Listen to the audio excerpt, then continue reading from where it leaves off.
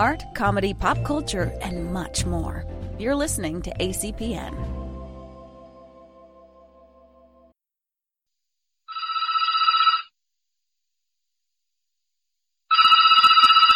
Emerald City Video, this is Russ. Do you have that one with that guy who was in that movie that was out last year? Hello, and welcome to the Emerald City Video Podcast. Hello. How goes it? Oh, hey, there's Zach. Hello. And then, today we're going to be talking not about a specific movie, but about a kind of troubling trend, I guess, that we've started to see attacking the home entertainment space from a bunch of different directions. And because we were a video store. We were a video store. We Yeah. actually were like, we walked around and anyway, yeah. It's true. Today's Halloween. I should have just fucking gone as a video store, just like built a box around myself. Gone as a red box. Next year. It's funny because I was watching an old episode of American Dad, and it was one where the kid, the boy is Steve, is working at a supermarket, and for some reason a lot of the shot, like there's like several scenes where there's a blue box, not a red box, but a blue box right behind them, and it wasn't branded anything. I don't even know if it said blue box, but it was clearly a DVD vending machine. Yeah. It looked like a red box, except it was blue. I mean, it looked like the Blockbuster boxes when they were out. Yeah. But it was just one of those like never mentioned, no one references it, but like it is dead center of the shot when like at least like 3 minutes of the 23-minute long show and it was just, I just was like, that's weird. I don't know if I noticed that before, but anyway. Yeah. I wonder if that's one of those things where like it existed in a previous like episode or something. Yeah. And so like, no, it's just like an asset that we know that we have to have in there now. Yeah. And as we're talking, I'm also pulling up. Today, I'm going to have data, not actually any significant amount of just this one chart that I'm going to talk about a little bit because it's fucking ridiculous. But yeah, one of the things that Zach had pointed out, and it was I think 2 days ago when the HBO Max Warner Media like press day was happening. Yeah. Is that even like pre HBO Max, like just the sheer like the number of services that you have to sign up for in order to have everything that you used to have under cable. Yeah. I don't know. Do you think at this point that it has surpassed the cost of cable? I'm literally adding that up right now. Because I found a great TV Guide article that basically lists everything, and I'm just starting to like. I mean, one of the problems is that like you can still like it definitely. I mean, you can say right off the bat it has, because you automatically have to pay $50 a month minimum to access the other services. To cut the cord, you have to pay $50. Because you have to have a internet provider. High-speed internet, right. Yeah, and high-speed internet. You can't get away with DSL, like really. Yeah. You can't get away with much else. I suppose maybe you could I don't know if you could get away with DSL anymore. But the fact is that you start at $50, which is the price of, originally at least, of most basic. I mean, not basic, but like you're getting most of the channels. You're getting things like that. Cable packages. I have no idea. The thing where your cable package is, hey, we're giving you the stuff that you should be able to pick up over antenna, but nobody's invested in it. Yeah, well, I think that right now is like $20 a month. It's the basic stuff, and then so if you're gonna get like TNT and Comedy Central and stuff like no sport, not any of the big sports channels, not anything like that. Like it's like $50-$60 or maybe it's, but like that's at least what it used to be. I don't know what it is more. I think it's definitely more than that now. But I know my aunt's cable bill is like $250 fucking dollars or something like that, which I don't. I know she buys movies, which I don't understand. But especially because it's almost like the movies through like the cable box, like the traditional system, are almost like always like $2 more than even getting it on Vudu or Amazon. That. So and also the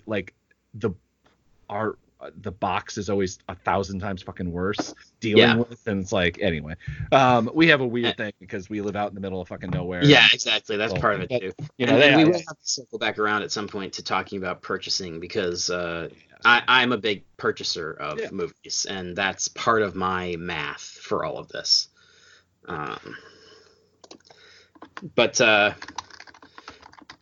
Yeah, I mean, for me, it's also skewed because I actually, after a long time of not even a long time, my in-laws had cable, and so I hadn't gotten completely out of the cable market per se, because if you listen to the show, you probably know I live like upstairs from my in-laws basically, and so like I had cable for a while, then they finally cut the cord, and I ended up buying YouTube TV, which is a $50 a month like subscription service that you can access through your high-speed internet, which allows you to basically access cable TV, DVR, and a handful of other services. Yeah. There are some limitations on it, but they're basically the same limitations that you would have on like the stuff that you can access via your cable box if you did not actively DVR it in advance. Yeah. Like my daughter has gotten into the Muppet Babies reboot, and like there's 5 episodes you can watch because you can watch the 5 most recently aired ones. And that's it for free. And if I'd had the presence of mind to imagine in advance that she might become interested in the show, I could have put it on my DVR, and then like I'd have them all. But either that or just buy. Like that's honestly one thing that I'm actually going back through and starting to think is like there's a handful of shows that like I fall asleep to. I watch on background because like both of us, we almost always have some sort of media playing outside of what we're doing. And because it's either that, it's just basically dampens out other noise, and like I can not listen to Law and Order even though it's on, because not Law and Order is me because I've seen every single goddamn episode at least 10 times. Or I can also get into it. So if I want to break, I can turn literally this much like to the TV and watch it, or turn it back on and off, and I'm not fucking missing anything. Yeah. As opposed to like turning on a new movie or just any movie where it's like it's an hour and a half. It's just this. Otherwise, it's this continual stream of thing. Yeah. I'm actually thinking about starting to buy either physical versions of if you can even do things like American Dad. Yeah. Maybe less so like Family Guy or something like that, but like shows like that, just because I always want something on. I watch because I work in news. Yeah. Like political news. If I end up watching like MSNBC and CNN, I end up getting angry into it, not like positively into it, because it doesn't actually give you any fucking information. No. And so I just end up like going on Twitter and like tweeting about how fucking terrible like their news broadcast is or something like that, and whatever. And it doesn't actually allow me to get anything done. But like I just think about like back in the day when I was obsessed with I basically burn myself out of certain shows, whether it be Luther or whether it be Clerks the animated series or things like that, or the like random seasons of The Simpsons. Like I still have like 4 or 5 seasons of the actual physical DVDs of The Simpsons like hanging around, and I've actually even occasionally started like popping those in. Yeah. Like I really wish that they still said, this is very much off track, but like I still wish you could still you probably could actually easily find them for cheap now, but remember they used to have like 50 carousel, and I'm like we actually when we were roommates, we actually either bought one or thought about buying one. I don't remember whether we actually went through it or not, because we didn't. I don't think we don't watch anything other than these. Yeah, exactly. So it's like, why are we doing this? Like everything's getting scratched up, everything, because it's like we either pop in like Clerks animated series or Fight Club or Miller's Crossing or something, whatever. It's like the same goddamn 10 films. And it was just like, if we had that, we could just.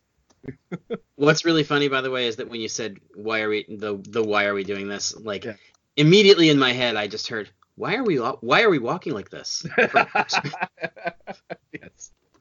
One day we will do the Clerks the Animated Series podcast. I know. As long as we can get Kevin to do it. That's the thing, is like we were gonna do it, and then Kevin Smith said that he wanted to like join us, and now it's like, well, we can't just fucking do it without Kevin Smith. I know. Problem is he keeps coming out with fucking films, and then anyway, but it's true. Which I'm not. But yeah, so in any event, there's like. there's a lot of variables here. And first of all, it's funny because we're having this conversation, and I have been a big champion of telling people to stop bitching about how many streaming services there are. Because on one hand, it means that shitty organizations like Netflix don't control the flow of everything anymore. Yeah. Like the people who actually own the intellectual property are able to utilize their intellectual property in a way that makes them money and continues to make sure that certain brands stay alive. Like there's going to be stuff that comes from Disney Plus and Peacock, which is the NBC one, which is the worst name of any streaming service ever. Oh my God. And then, they're really pushing about. I don't know if you watch, like they're really pushing this like joke ad campaign that they have, that the Peacock runs the network, and it's an actual physical peacock that like actors and I think I don't know if I remember news hosts, but like actors were like, I remember back when he started the network, and it was like, anyway, yeah. But there's going to be stuff that comes out on those that like basically would not otherwise exist. Like it's a way for these people to utilize their IP in a way that the current market doesn't allow for. Yeah. And in general, I have a hard time being super upset about that. And part of that is like my general disdain for fucking Netflix. Yeah. Like I don't like Netflix. I have it, but I basically never use it. And I haven't gotten rid of it yet because my wife and kids say that they use it, but I never see them using it. And so it's one of those things. Same here. I have my aunt and I think at least one other person uses it at this point, and I would like I keep almost getting rid of it. Yeah. And just because I'm like, you'll deal with it yourself. If like you don't actually watch anything on this. I know you say that you do, and B, like I don't like you can afford $9. You can afford like I think I keep it at like the $11 or whatever one. Yeah. But like I'm just like, this is ridiculous because I turn it on all the time and go, there has to be something. Yeah. And there's something like, it's always like, and this is, we obviously can get into more later, but like, this is one of the problems with a handful of these services that like, yeah, there's always something. That was like how I felt like when I had a Hulu, was like, yeah, there's something I can watch.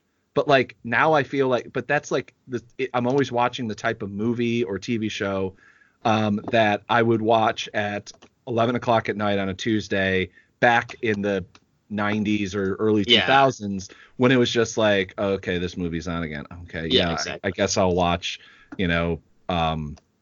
God damn it, I can't remember the Ben Affleck Jack Ryan movie, which Some of All Fears. Yeah, Some of All Fears. For some reason, Some of All Fears is like become that new one of those new movies. It's like on all the fucking time, even though it's weirdly difficult to find on streaming services. But anyway, it is. Yeah. All the Jack Ryan movies are. I think because there's some kind of weird rights thing happening because of the fact that Amazon are the ones streaming it. Yeah. Which again kind of speaks to some of my thing about how like I don't mind like Warner Brothers and NBC and whoever having their own streaming service if it means that movies that you grew up with are now available in a way that they aren't right now because like Amazon and Netflix are in a pissing match over who gets to stream the old stuff. So it's funny because I feel like we're hitting a point break, as they said in Jay and Silent Bob Reboot, with these streaming services where it's just like, no, like I've been very supportive of like stop bitching about the streaming services, like it's not that big a deal, but like no, I have run out of like energy to say like it's not a big deal when it's like no, we are now getting to the point where in order to have this access to the same stuff that we used to have access to, you have to have 5+ streaming services. Yeah. The fact that Disney, especially like the Disney Plus thing is especially frustrating because obviously Disney has their Disney brand. Yeah. And so Disney Plus can't have any R-rated content, which means all the old Miramax stuff and all the blah, blah, blah, blah, blah, blah, blah, none of that's on there. Yeah. And so that was why Disney bought NBC out of Hulu because they want to use Hulu as basically the grown-up Disney Plus. Yeah. And there is a relatively inexpensive, like I think the bundled plan where you can get Disney Plus, Hulu, and ESPN Plus is the same price that I'm paying for Hulu right now. So it's not the end of the world. Yeah, bundled with ESPN Plus and ad supported Hulu is $13 a month. Yeah, which I pay I think $11.99 for ad supported Hulu now. Yeah, so it's it's $12.99, but yeah, it is end up being one of those. I'm like, I think I'll probably end up doing that. The problem is that like, yeah, go ahead. I haven't, like, they've been offering all these spectacular discounts for Disney Plus, but it's only for the base. Yeah. So like they're like, oh, you can get 3 years of Disney Plus for $125, and it's like, shit, let's do that now. And then you look at it and you're like, no, but like, I'm gonna want to pay the extra $1 for fucking Hulu. Yeah. And so I haven't pre-ordered it yet because I have to wait until November 12th when it launches in order to know what's the most cost-effective way to get the version of Disney Plus I want. Yeah. Yeah.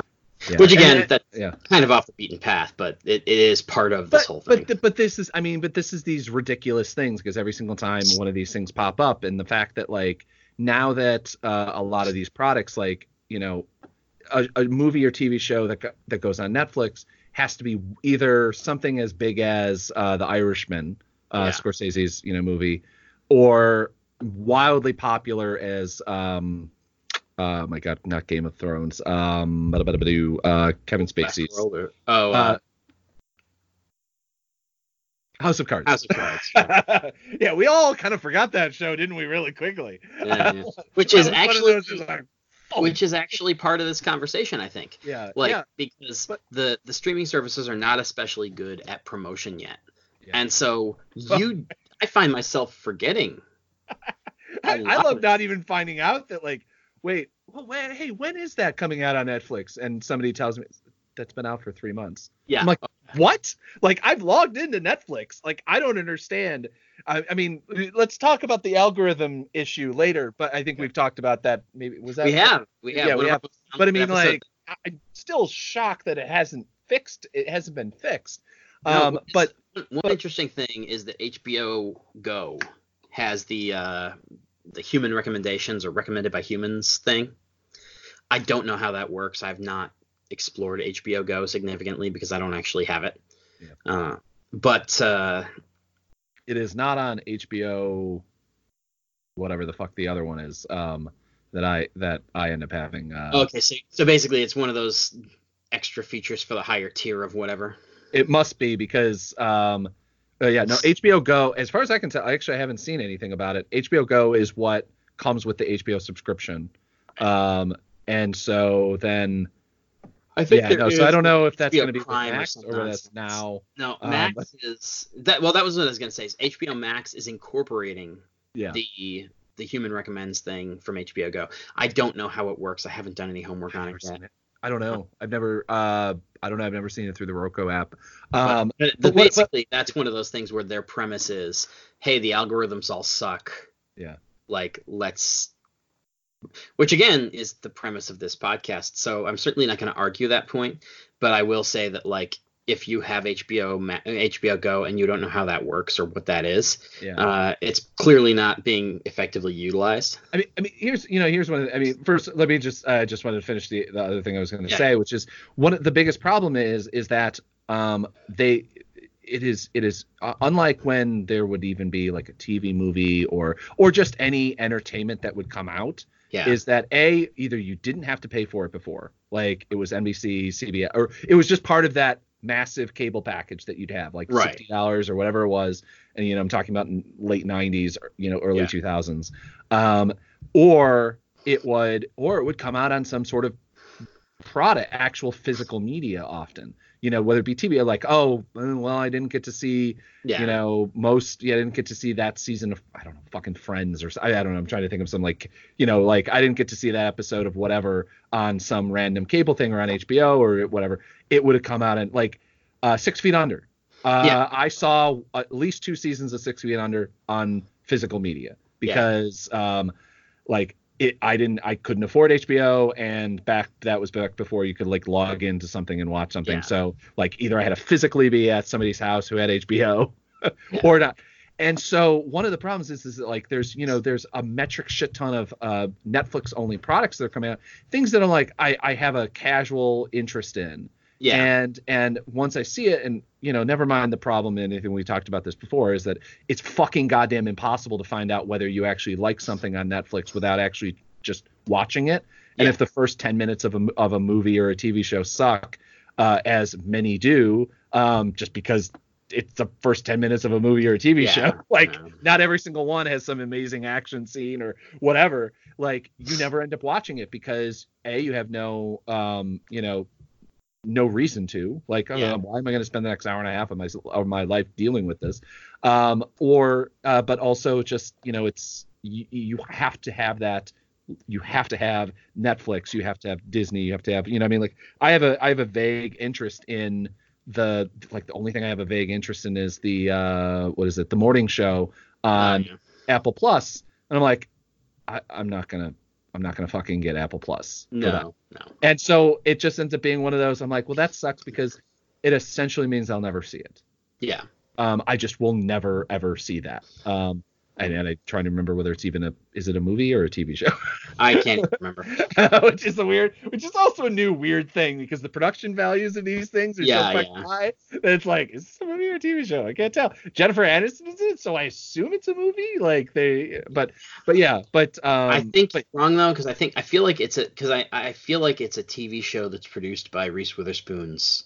I mean, either way, I mean, it's like it's a mini, it's like, but it is the thing is that none of these, Apple has no arm and never probably will. I mean, they don't make any laptops or products that actually have DVD players in them anymore or any CDs. So like, why is it a thing that they would even care about? And also they're a company that doesn't give a shit about that.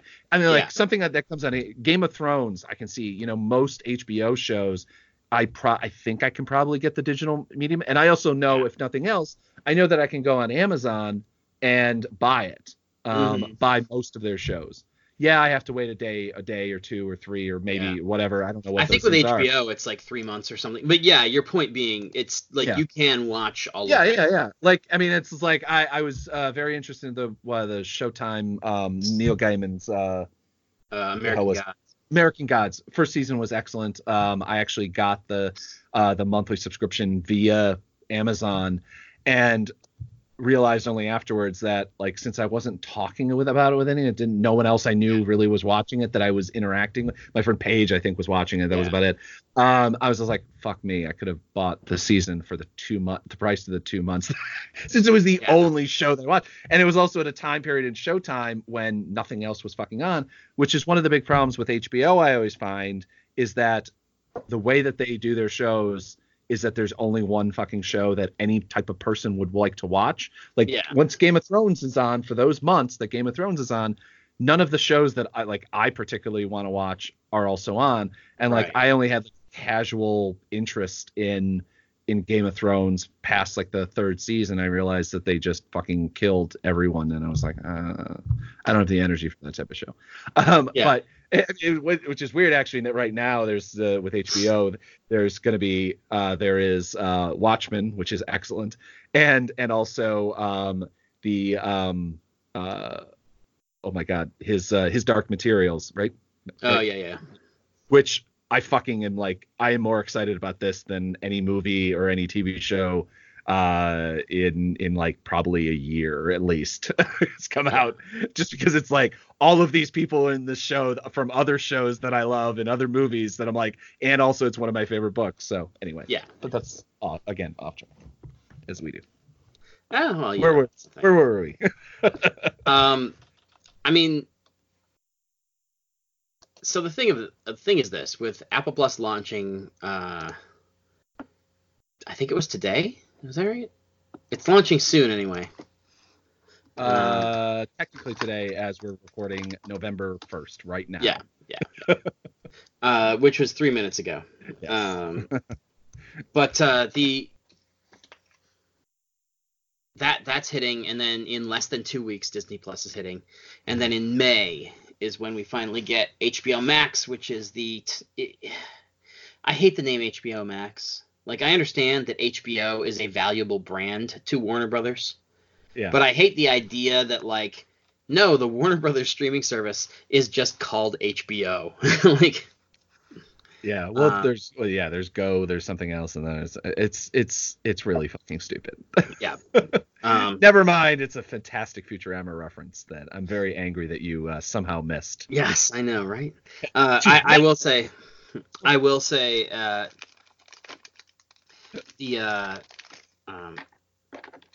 the one thing I'll give HBO Max, the name is still not as bad as the Peacock.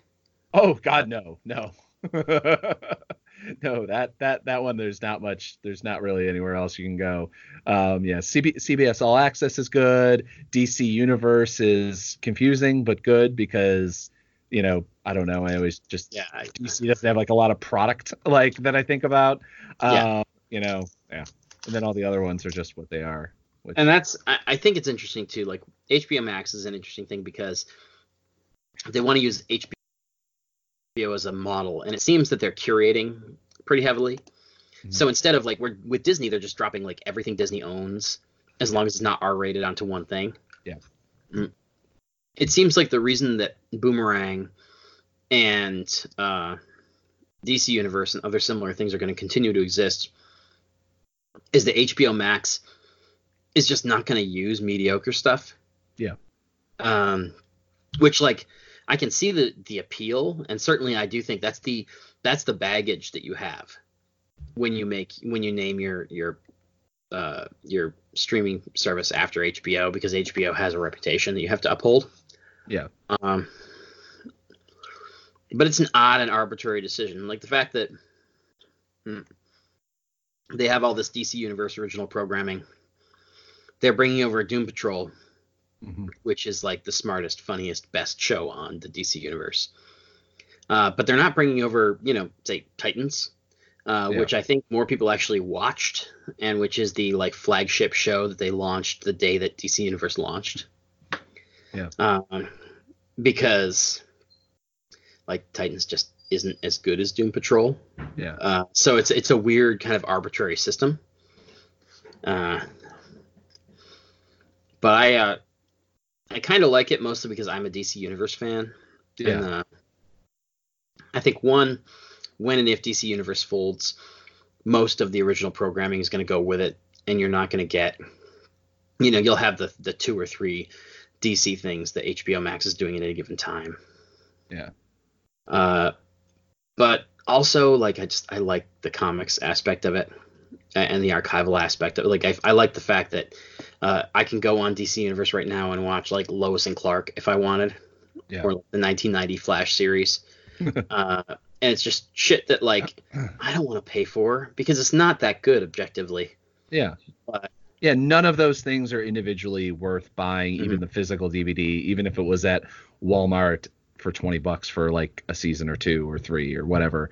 And it's just because it's not necessarily that it's not worth the $20 to physically own the thing, but to actually put out that $20 at that moment, and at any given moment in time, for most people, unless you're like a collector, it just seems there's a lot of things like that. Like Homicide: Life on the Streets is one of my favorite TV shows ever, and the DVD came out, and it's not on fucking any streaming services, but the DVDs came out, and they were, even because they came out relatively late in the kind of world of season stuff, it was like over $100 originally when it came out, and it would go down and down and down and down. Finally, I ended up buying it because I found it on like eBay, I think, for like $45 or something like that.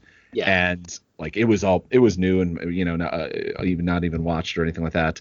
But it is one of those. I'm like, it is one of my favorite TV shows. But the idea of spending $100 to watch TV, to buy physical anything, honestly, like I have had lots of box sets, I don't know where the fuck most of them are at this point, which is disturbing, over the years, but it is one of those things that it was always a hard buy for one goddamn TV show, which is, one of the things that's driving me nuts about the price points on a lot of these things is the pay all up front, and you get either that's your only choice, or it's a very good discount, which is, I guess that's nice. And I get it when you're launching something, that's always a big thing. A lot of podcast services do that. A lot of, most startups now require you to, drop the first, it's $120 for you. It's like, I fucking don't know.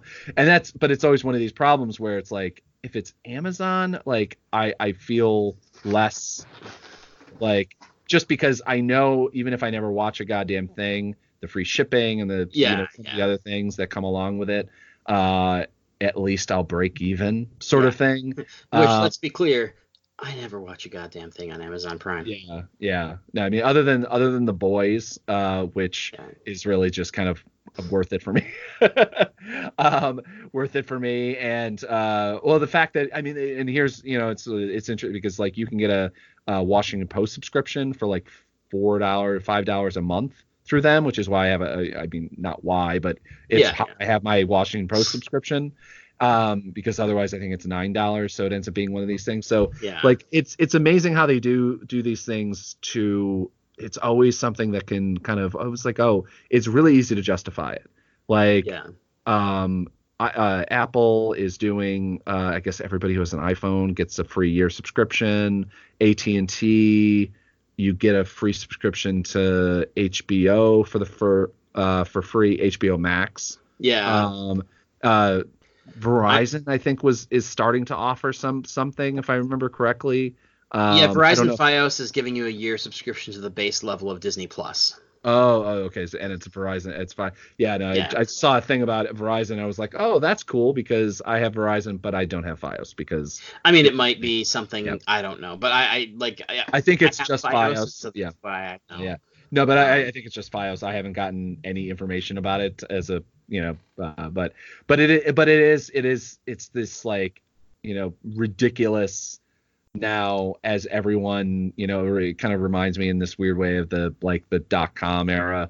I mean, I'm reading a Recode article, a Vox article that's like, obviously it's always called the streaming wars, which it's this kind of weird war because like almost no one's actually competing against each other. They're not competing against in the way that like, Friday night TGI, whatever would compete against whatever show. Chicago Hope would compete against ER or something. I don't know what that's not true. But whatever. I actually can't remember any of the programming wars other than like, Sunday night or whatever. But the fact that like you're not really competing product wise, you're just competing on random people's financial state and their ability, their vague want to see the next Jason Momoa TV show or or whatever else, and so it's this weird thing where it basically is just going to end up being like, I think in 5 years it's going to be a Disney product of some kind, whether that be a ABC thing in the future or whether it be Disney Plus to the max, or whether it be, but it's going to be Netflix, Disney, and Apple. Yeah. Because those are the three. Apple can drop $1 billion on just whatever and not flinch if everything clashes. Disney can drop $5 billion. Netflix theoretically can drop that money even though they technically don't make any money type of thing. And so it ends up being this like kind of like, I just wish that everything would, it's one of these weird times I'm like, can the media just consolidate? Because it's just like, it's things like, Showtime, especially when you start realizing that DC is owned by Warner, which is owned by AT&T, which owns HBO. And so like there's all these goddamn split offs and all these places are made, owned by the same places, where it used to be whatever. Okay, that's fine. Viacom owns, Comedy Central, and they own cartoon, something 15 other channels that I may watch, but I'm paying $50 for those channels and more. Now I'm going to pay $50 just to them for those 5 channels. Oh, and some back catalog of stuff, which is cool, except it's not always going to be there. And I can't rely on it being there unless it's actually like a product but even then, like Netflix, like I guess I can rely on Netflix TVs and movies always being there. I can't always rely on HBO's movies and stuff like that necessarily being there or being offered in the right way or at the right time. I mean, certainly not, if Warner Brothers comes out with something, I can't necessarily rely on it being anywhere now. And so it's just, I don't know, for a person who's, I'm always getting tired of whatever this is, getting tired of Netflix. And I'm like, is it worth it to get rid of Netflix and then go to the next one and go try in the next one? And then like, I don't know. It's tiring. That was my long rant. It's tiring. I will add too, it's tiring for us. Yeah. And we fucking understand a lot of this. Like, I work in the entertainment space. You've been paying attention to this stuff for decades. Like, we understand how these things work and who owns what. Like, in the post, like, Disney Plus, HBO Max era, there's going to be a not insignificant number of people who do not know. Like, the same people who can't tell you, wait, is Superman DC or is he Marvel? Yeah. Those people are going to have no fucking idea that in order to see a Superman movie, you have to have HBO Max. Yeah. Like, they have no reason to know that Warner Brothers owns DC. And that's, and then whatever. I mean, I don't think many people, like, we get concerned about it because, like, we think too hard about these things and too much about that. And that's, whether paid or unpaid, that's like what we do with our lives. Like, like in the 90s, we would doing this, we'd be arguing, or in the early 2000s, we'd be doing this, making the same argument about whether Blu-ray or HD video or whatever we're going to make, go future, whatever. Sadly, porn is fucking irrelevant now. So you can't use that as the arbiter like you used to be able to, whether it be VHS or Betamax or whatever.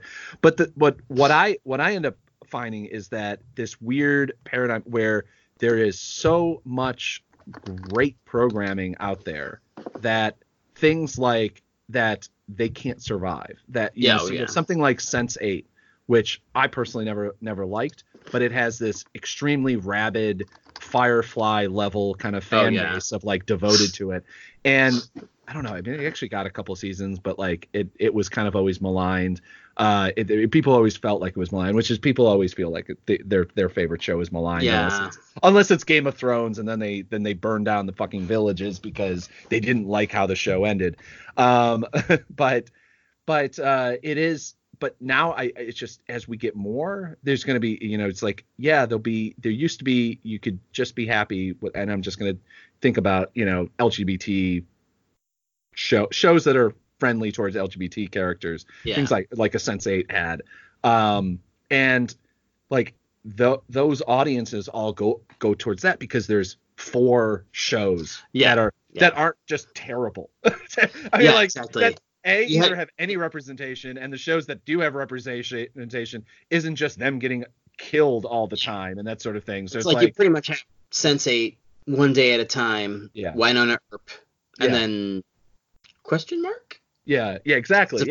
I guess. And you're still kind of like, but it just becomes this weird thing where as you get more of these things, and you're gonna have like more TV shows that have a great character, and it gets spread out across, it's not just like, oh, well, I don't have a problem, I can DVR this show, even if they're networked at the same time, like you can do that. Now you're going to have to be spending, $30 just to watch these 2 goddamn TV shows that you want to watch. And because, I mean, we're already seeing a lot of, HBO is talking a lot more about trying to figure out how to stop people from sharing passwords and doing things. Netflix has, for the first time, as far as I can tell, actually been talking about that as an issue, which to me is going to be like, what the fuck? Why am I paying $11 or $12.99 or whatever the fuck I'm paying now? I don't even know, which is probably something I should probably know. Like if I have 5 logins, why is this a thing you give a shit about? Yeah. I mean, if I'm sharing it with 15 people, then that's one thing, but I don't have that level of coordination. I actually upgraded my account once because I had 4 people on and it was yelling at me that I had to have somebody log out. I'm like, fuck yeah. But it is going to be, it's like, it's weird thing where it's just like, you're going to have a hell of a lot more product, but I don't know, and that are going to talk to smaller audiences than they used to. Yeah. But the level of patience that a lot of these other ones will have. I mean, early on, Netflix had a lot of patience because they had a lot of money, and they were just like, "Fuck, we're just going to throw everything at the wall and see what hits." Yeah. They've already cut that back massively. Again, Sense8 was one of the first victims of that, and there's been a dozen other shows. I mean, even you could argue the Marvel shows like were kind of victims to that. Yeah, because they were victims. There's a lot of plus basically. Yeah, exactly. I mean, there's a lot of other story. Other stuff. The other thing I will say too is there was a study, and I say study, it's investigative journalism. It's not a academic study, but there was a story. I think it was a Collider. I could be wrong. I'm going to try to find it, but that basically said, yes, streaming services greenlight a shitload of stuff, but they cancel almost all of it. Yeah. And so it's like, you look at CW, for instance, and there's like 3 new shows every year that get introduced because they have a relatively stable lineup. Mm-hmm. But of those 3, usually 1 to 2 will stick around for a second season and a third. Whereas with Netflix and Amazon, the vast majority of their shows don't come back for a second season. Yeah. And the ones that do, the odds of them getting a third or a fourth go way, way up. Yeah. And it's like, you do have like 3 or 4 shows that become like pop culture phenomena. Yeah. In terms of like Stranger Things and House of Cards and whatever else. But most of the shows on Netflix and Amazon, even if they're well reviewed, even if the fans like them, like for whatever reason, it's like, no, they just aren't worth it. Yeah. You look at The Tick and it disappeared after 2 seasons, and people were like, wow, I thought that show was doing really well. And I mean, that's a two-parter there. Is that first, the issue, especially, I mean, I think Netflix is by far the worst, and part of that is because they release 5,000 shows every Tuesday. That's only slightly an exaggeration. Actually, but and the other thing is that they don't advertise anything, or they advertise the most confusing things. I'm trying to remember what TV show we were seeing all these goddamn ads in Syracuse on billboards for. It was something very weird and nothing that fit. The thing I remember the most was that weird Jared Leto samurai movie. Yes, yeah. And that was one. It was like, we have what? Like, I don't get why. There was like 4 billboards, which we don't get. We don't get media billboard like TV show of like national programs at all. Not at all. And so maybe that was just why they're like, fuck it. These are nothing. We can spend money and exactly. not care. But it was like all of that show wasn't, and it wasn't Netflix. Like, oh, and by the way, we have this show. It was this goddamn show, and find it on Netflix. It was a very weird thing, but it's like there's 17 movies. Like you scroll through, and I was like, because I was looking for, I don't know, I was just looking for something like on Netflix, and noticing the number of less TV shows and more movies these days, it seems. Yeah. But like, like seed level action films that are out there, and they're all not amazing, but like I was watching, there's like 1 or 2 that fucking hell, actually one of that I actually kind of want to review later on, which I have to remember, but it was pretty good, and I'm like, oh, if they spent $50 on advertising, if anybody, I probably would have noticed that, and I would have watched it, like been like a thing, oh cool, like that's something I want to watch, as opposed to literally having to scroll through and seeing an actress who I vaguely recognize and being like, oh, I'll give that a try because she was good in the latest remake of I think she was in the Dragon Tattoo, or not Dragon Tattoo, but whatever the most recent one was without Daniel Craig. And I was watching it, and I was like, oh, okay, and got caught into it, and it was good enough, and whatever. And she's actually she's in some other new action film that's coming out, but it like I literally would have never known unless I spent fucking so goddamn much time scrolling through, desperately trying to find something. Yeah. And it's the same thing on Amazon. I mean, it's the same thing on Amazon, not for their TV shows and movies because they have so few of them. Yeah. But for anything to actually watch in there, because I mean, and obviously a lot of this goes back to the curating and things like that, but like it just actually finding anything on on any of these things, which is only going to be triple fold because it's also now even more difficult to find out when things are actually on TV shows. A lot of there's a handful of websites that, you can go, is this show streaming? And most of those are completely broken at this point. Yeah. Either because the websites have not, there's too many of them and the traffic's not good enough for any of them to keep around. But it's like, how do I find if anything's even on anymore? Yeah. And so it just becomes this, like, even if I'm looking for something in particular with, 17 different apps, it's, yeah. So now that we sound like old men shaking our fists at the clouds, let's console ourselves with the fact that at least we can buy our movies.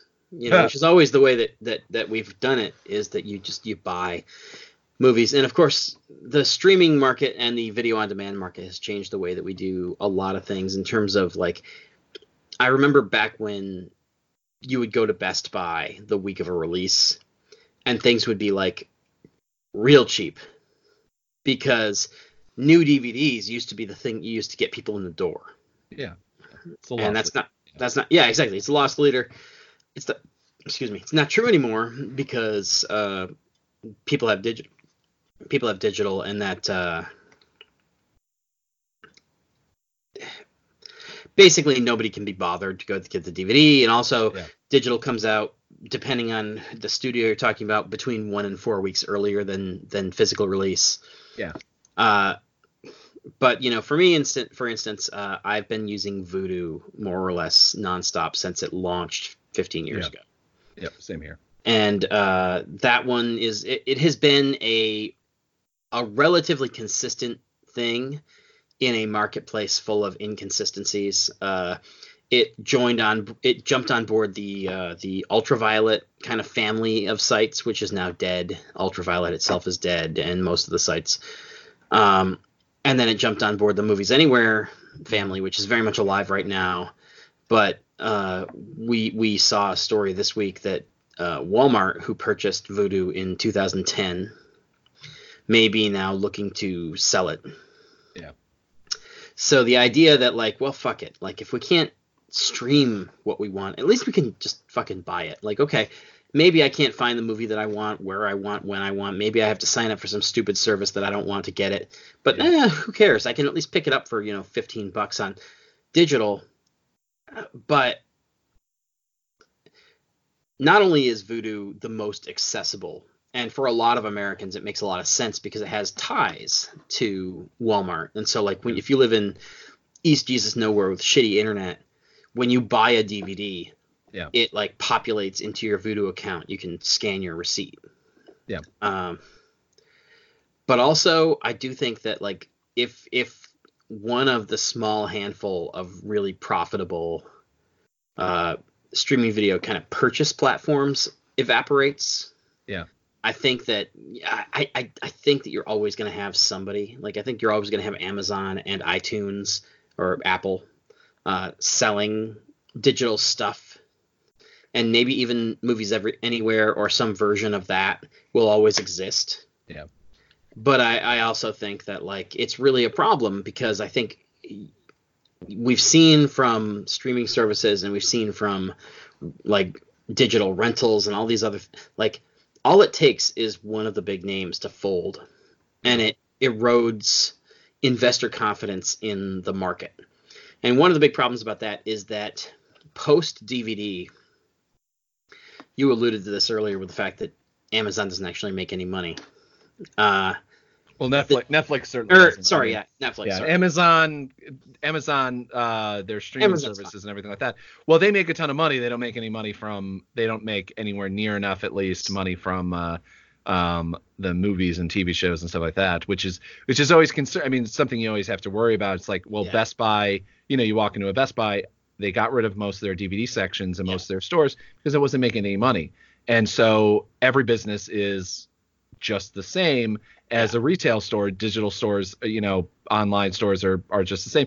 They're going to get rid of or deprioritize these services. I mean, all it takes is Amazon being like, well, we're not going to devote as much streaming bandwidth to the to this side, and it just becomes either it becomes unwatchable or whatever. It just becomes a thing where they can do it. I mean, and again, like one thing I think everyone should always fucking remember MySpace. Yeah. Like massive companies that are part of our lives for even a couple years can go away. Like Amazon can go away tomorrow. I mean, one thing I was kind of actually surprised because I was looking, there's I forget what the Chinese Amazon equivalent is. They were trying to make inroads into the United States, and probably due to Trump and other things, they either gave up on it or just didn't. I mean, they still exist and you can still like buy things or whatever. But I was really watching that because I mean, like Amazon exists because Amazon exists. Amazon is a self-perpetuating thing because no one can compete with it because they got so big so quick, and no one other than Walmart could have competed with them, and they're losing to them. They're just losing massively to them, and which I don't feel massively bad about. but I also go, Amazon doesn't fucking employ anybody anymore. So like, but it also is, I'm not going to be able to, I will never in where I live have a Amazon store or an Amazon shipping center that I can get something later that day, the way that like if I live in New York City or San Francisco or whatever, where you can buy something and literally get it at your door the next day, or even they have Amazon grocery stores and stuff like that now, or stores or whatever the fuck they are, bookstores and stuff like that. One will never come to Syracuse. And so it does worry me that like one of the last, things is starting to see the, whether it be writing on the wall or just whether it's a curious thing or whether this article that, both of us saw like is complete another bullshit or just one of those. I mean, every company is always interested potentially in taking offers on anything because they're fucking companies. Like that's the way it works. So, it could be hopefully, I don't know if it's hopefully one of those. I think obviously both of us very much would like to not buy things from Walmart. And I don't necessarily trust Walmart when it comes to like having a digital front because they've always weirdly half-assed their website in a way. Like it's one of those things where it's like, it's very much, whether it be Blockbuster, half-assing their digital and half-assing their like, on-demand type services, and thus getting their ass handed to them, and not seeing the right. It's like, and Amazon has done that massively, or sorry, Walmart's done that massively with their website thing. So and certainly one of the, like we talked about this off mic, but like in a perfect world, I would love to not be purchasing stuff from Walmart and to basically be like, oh no, like let them sell it to somebody and let it stay vital. But I do feel like it's been a long time since we saw one of these companies that stayed static and vital after the sale. Like as soon as you sell something, it starts to fall apart in today's market. Well, especially with all the deals. I mean, we already saw that when Ultraviolet went away.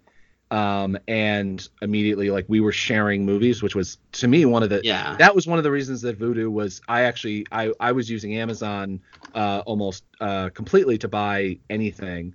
And so if you got it, like the fact that you were on there, I had some things, and the fact that it transferred over, like my stuff I bought on Amazon, the stuff I bought on Google Play. Remember, you can actually buy movies on Google. I know. Is that weird?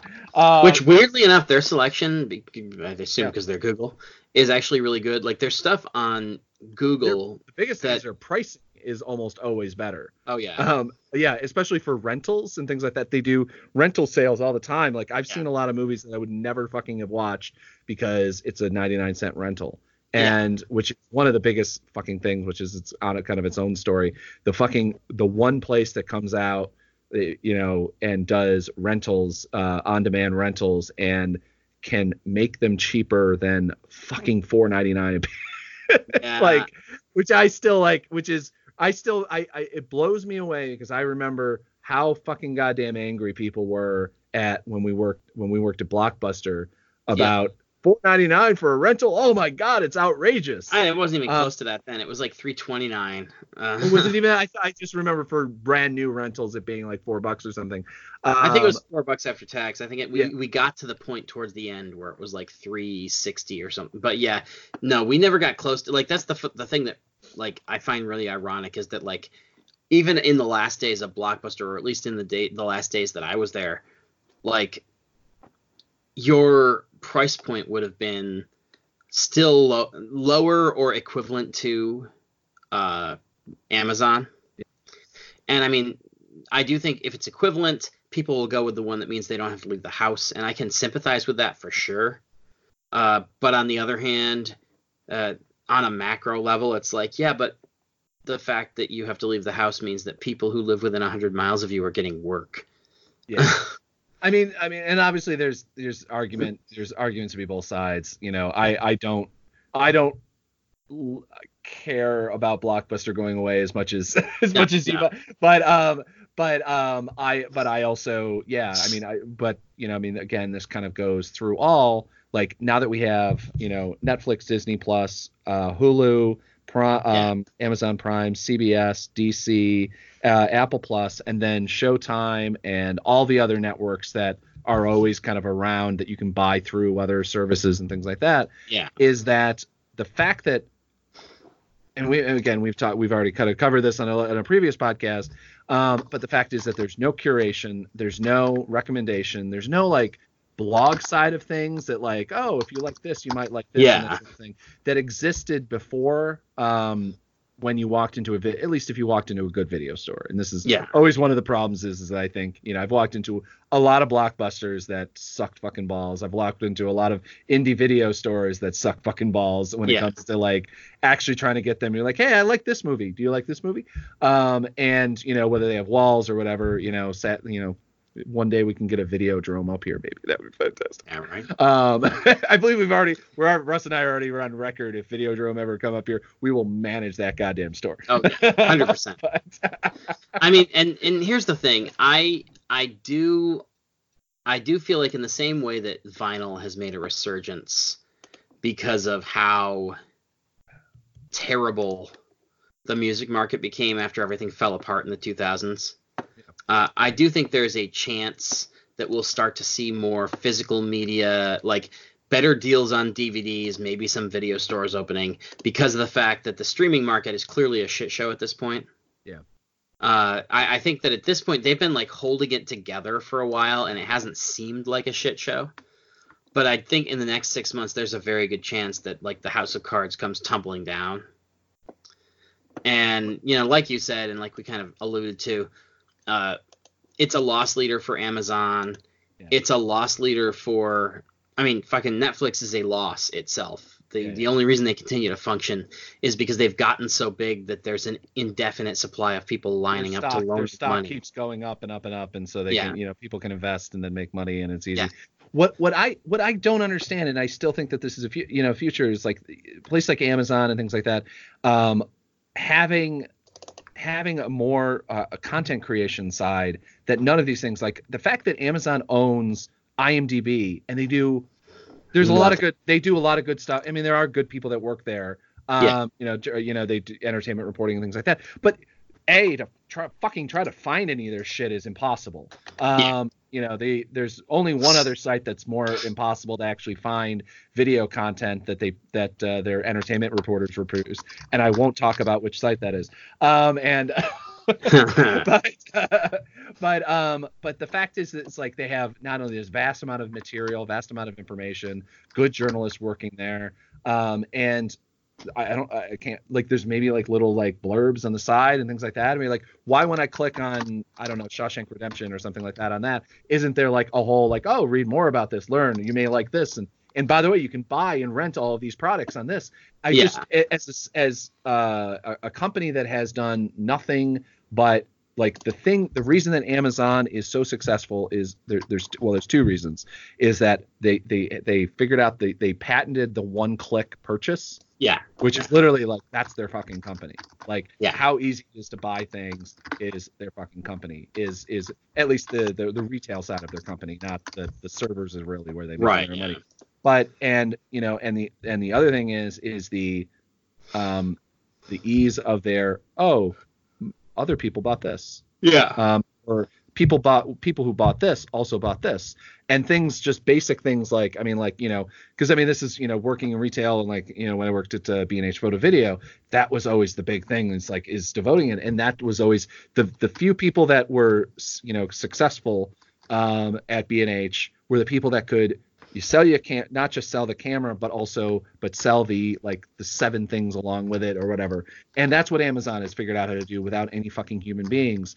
The fact that they have not figured out how to do that on their or given a shit. I think this honestly becomes one of those things, or given a flying fuck about actually doing that on their video and their Prime side, which it's mind blowing to me that they haven't, considering they're actually spending money on it. It's not just this, like with Walmart and Vudu. That Vudu is 100% just you would not know, I don't think. I don't even know if there's branding on Vudu that it's Walmart. I don't think so. If there is, it's not noticeable. Yeah, and so you wouldn't know that it's one thing or another. And again, I think that was a massive missed opportunity. Except for the difference is also that Walmart doesn't own, at least as far as I know, anything like an IMDb or anything like that. And to me, the fact that iTunes does, it's if there's very little other than Shazam has done it really well, which obviously that's not a blog platform, but you like this music, you might like this, and that's their entire premise of their app. The fact that there isn't anything like that in any of these streaming services, anything like that, especially with Netflix, who has 45,000 goddamn original pieces of content, I have no idea at all. They, as far as I can tell, they even got rid of the I can't find out if if an actor who is in this one thing is in another thing. Yeah. And which would be the very base level of I really like this actress or actor. Yeah. I want to see what other things that Netflix has. And the fact that I have to go I have to leave Roku, basically turn to my laptop, which most people don't have their they have the weird situation like we have. And it just ends up being that's why, that got 2,500 views on whatever. Never mind the fact that, at the end of the day, the thing that nobody wants to fucking talk about this entire fucking system is we have no idea what the traffic is on any of these sites. No, because everything is completely in the dark, and that's by design. We've started getting Nielsen ratings for, I can't remember what. Nielsen has started giving some semblance of ratings to one of these platforms. Maybe it's Netflix, but I don't think so. But the downside to that is, Nielsen is better than nothing, but it's still fucking Nielsen, which is notoriously broken. Yeah. It has its own, and again, it's and obvious, and one can say obviously even more so with something like Netflix, is that they can look at and go, oh well, we have at least a decent idea of who is watching this because we have their credit card information. Yeah. and one thing, yes, you find out, the fact that my boomer aunt watches Netflix more than I do. Yeah. And I pay Netflix has become the Facebook of streaming video. Yeah, but what I'm saying is so that people you can find out a lot more. They have my credit card information, and it's very easy to go from the credit card information to know where I live and then who also lives there, and thus those are people who share the account. And so they know everybody who lives in this house, and they know that they probably use the Netflix, and assuming they're doing data, their data and advertising well, which I assume they are. Right. Can't imagine they aren't. But the fact that there's just nothing, there's no depth to any of this, and the fact that they're just throwing products at the wall, and this is not just Netflix, this is all of these, because none of these places seem to have a really good idea of what the fuck is going on, but there's just so much goddamn money in it that they can do it right at this moment. And again, let's all fucking remember how quickly 1999 and Pets.com and all these places but boom, And I don't think that'll happen because there's a lot. The difference is that there's a shit ton of money that people are spending on these things. I mean, like Netflix has 100 million subscribers, and they're all paying at least $8 a month. So yeah, that's a pretty decent sized company, like right there. Yeah. So like. I will say too, just to kind of put a bow on this because we should go to bed at some point. Yeah. But one of the concerns that I have, I was actually, because I'm press, I was sitting in on the press day for HBO Max the other day. And this is the data that I alluded to. They showed a graph of the demographics of the content that they have and like who it appeals to. Like basically like, okay, so this is what we have and this is who it's marketed towards.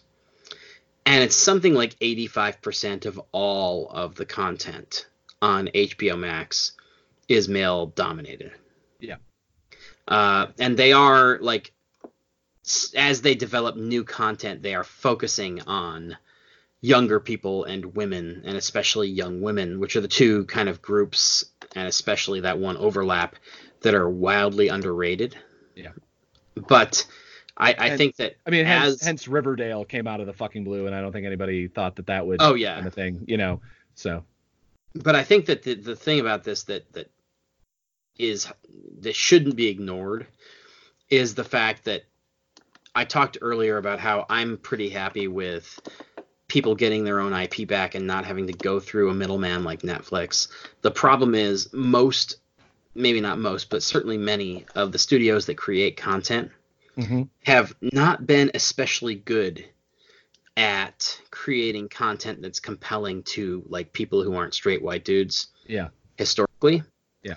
And so I do worry that as everything gets segmented, we're going to lose diversity of viewpoints and diversity of ideas, and that we're going to get a lot more essentially homogeneity than we've had in the last 10 years. Like in the last 10 years, we've made a lot of progress towards making entertainment less exclusive. Yeah. And I worry that, like, you go to Warner Brothers and it's like, well, we're starting our own streaming service. So what do we want to make? Well, we want to make a couple of DC Comics shows and some Harry Potter shit and blah, blah, blah. Like you all take like your 5-6 greatest hits and decide that's what you're going to exploit. Yeah. And if you're not Disney, your 5-6 greatest hits are almost certainly like really, really white stuff. Yeah. So that's a thing that I think we should be on the lookout for as the streaming revolution kind of continues to fuck shit up. Yeah. And I will say too, one last kind of idea before I let you wrap up. I continue to be annoyed, right here, because I got it for $4 at Dollar General the other day. I have a copy of Sucker Punch for our Snyder Cut project that we never finished. Yep. And this has a fuck ton of bonus features, just a bunch. Yeah. And for the most part, that doesn't exist anymore, unless you're Criterion or unless the movie is like fucking Black Panther. Yeah. People don't make, like, Kevin Smith was talking about, he's going to do a commentary track for Jay and Silent Bob Reboot, but it's going to be on his podcast. Yeah. Because the home video market doesn't support spending fucking any money on the DVD. Yeah. And that's a thing that has happened as a result of the last iteration of streaming. And it has made the viewing experience for a lot of people who enjoyed what DVD kind of brought to the table worse. Mm-hmm. Yeah. And I worry that all of what we're looking at right now is a lot of people at corporate saying, like, but we can make $5 extra if we just make the experience that much shittier, but people feel locked in and so they can't leave. I mean, there's also, the Prime, it's always, the demos that especially for streaming that they care about. I mean, my sister has no idea. She's turned 19. She has no idea what DVD extras probably are, I assume. No. I don't know. Maybe she does. But like, I mean, she wouldn't have, Right. But, and so it obviously it sucks for us and it sucks for a lot of other people. I mean, it also, sucks for academia and things like that. I mean, like, having and I think it sucks for the market talking about it. I mean, most certainly, well, I mean, one of the biggest problems, the problem that I find out of that is the fact that the fucking goddamn prices aren't changing.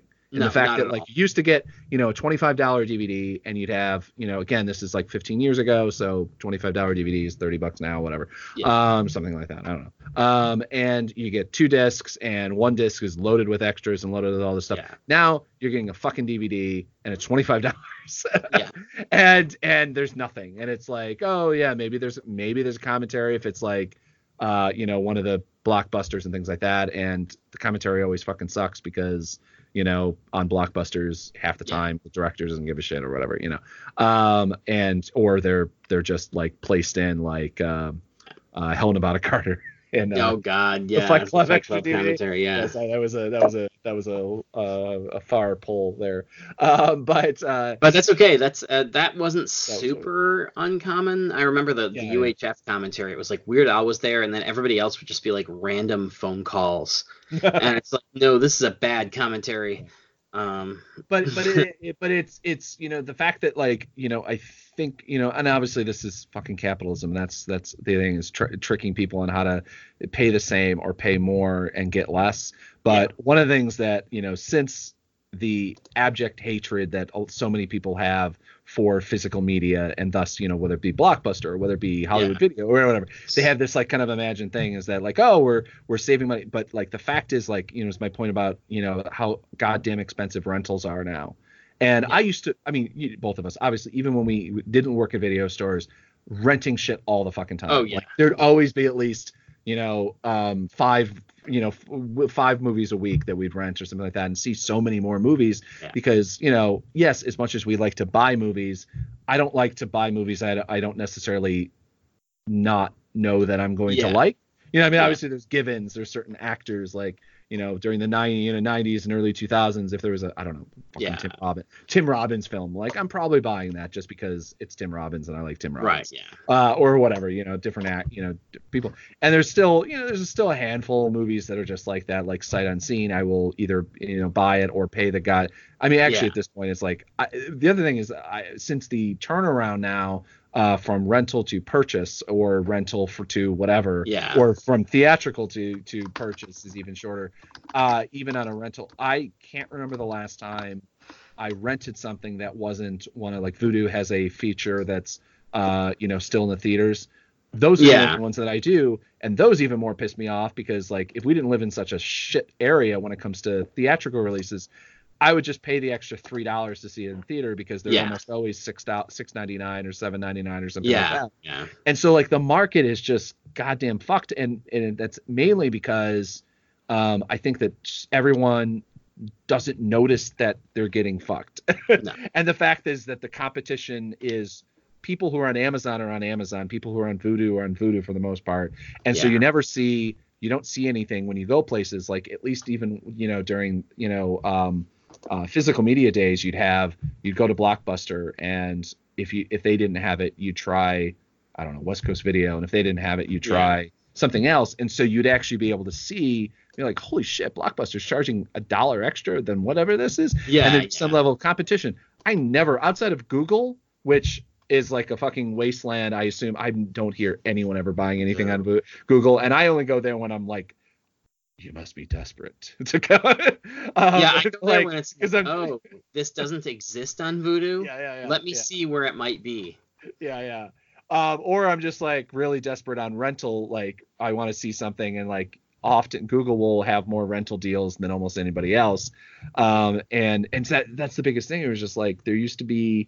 I think I'm for theatrical stuff, the aftermarket. I'm very curious on whether it is.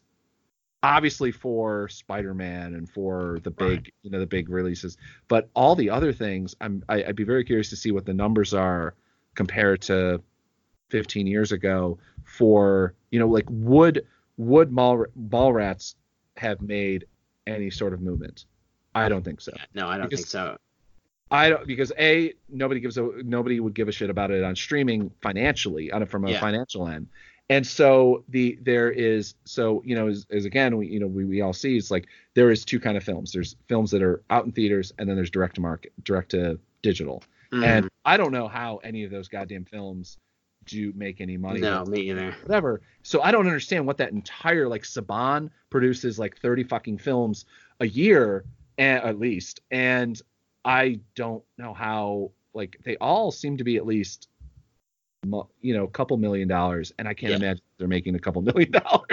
So like, I just, so because weird. like they're they'll come out and at $4.99 or something like that rental, and you're like, I'll never fucking rent a film. Like, I mean, a lot of the movies that we watch, I mean, like, I enjoy watching because we have review copies of, but if I paid $5 for it, I don't know how much. I think my I'd walk into it a little bit more pissed off.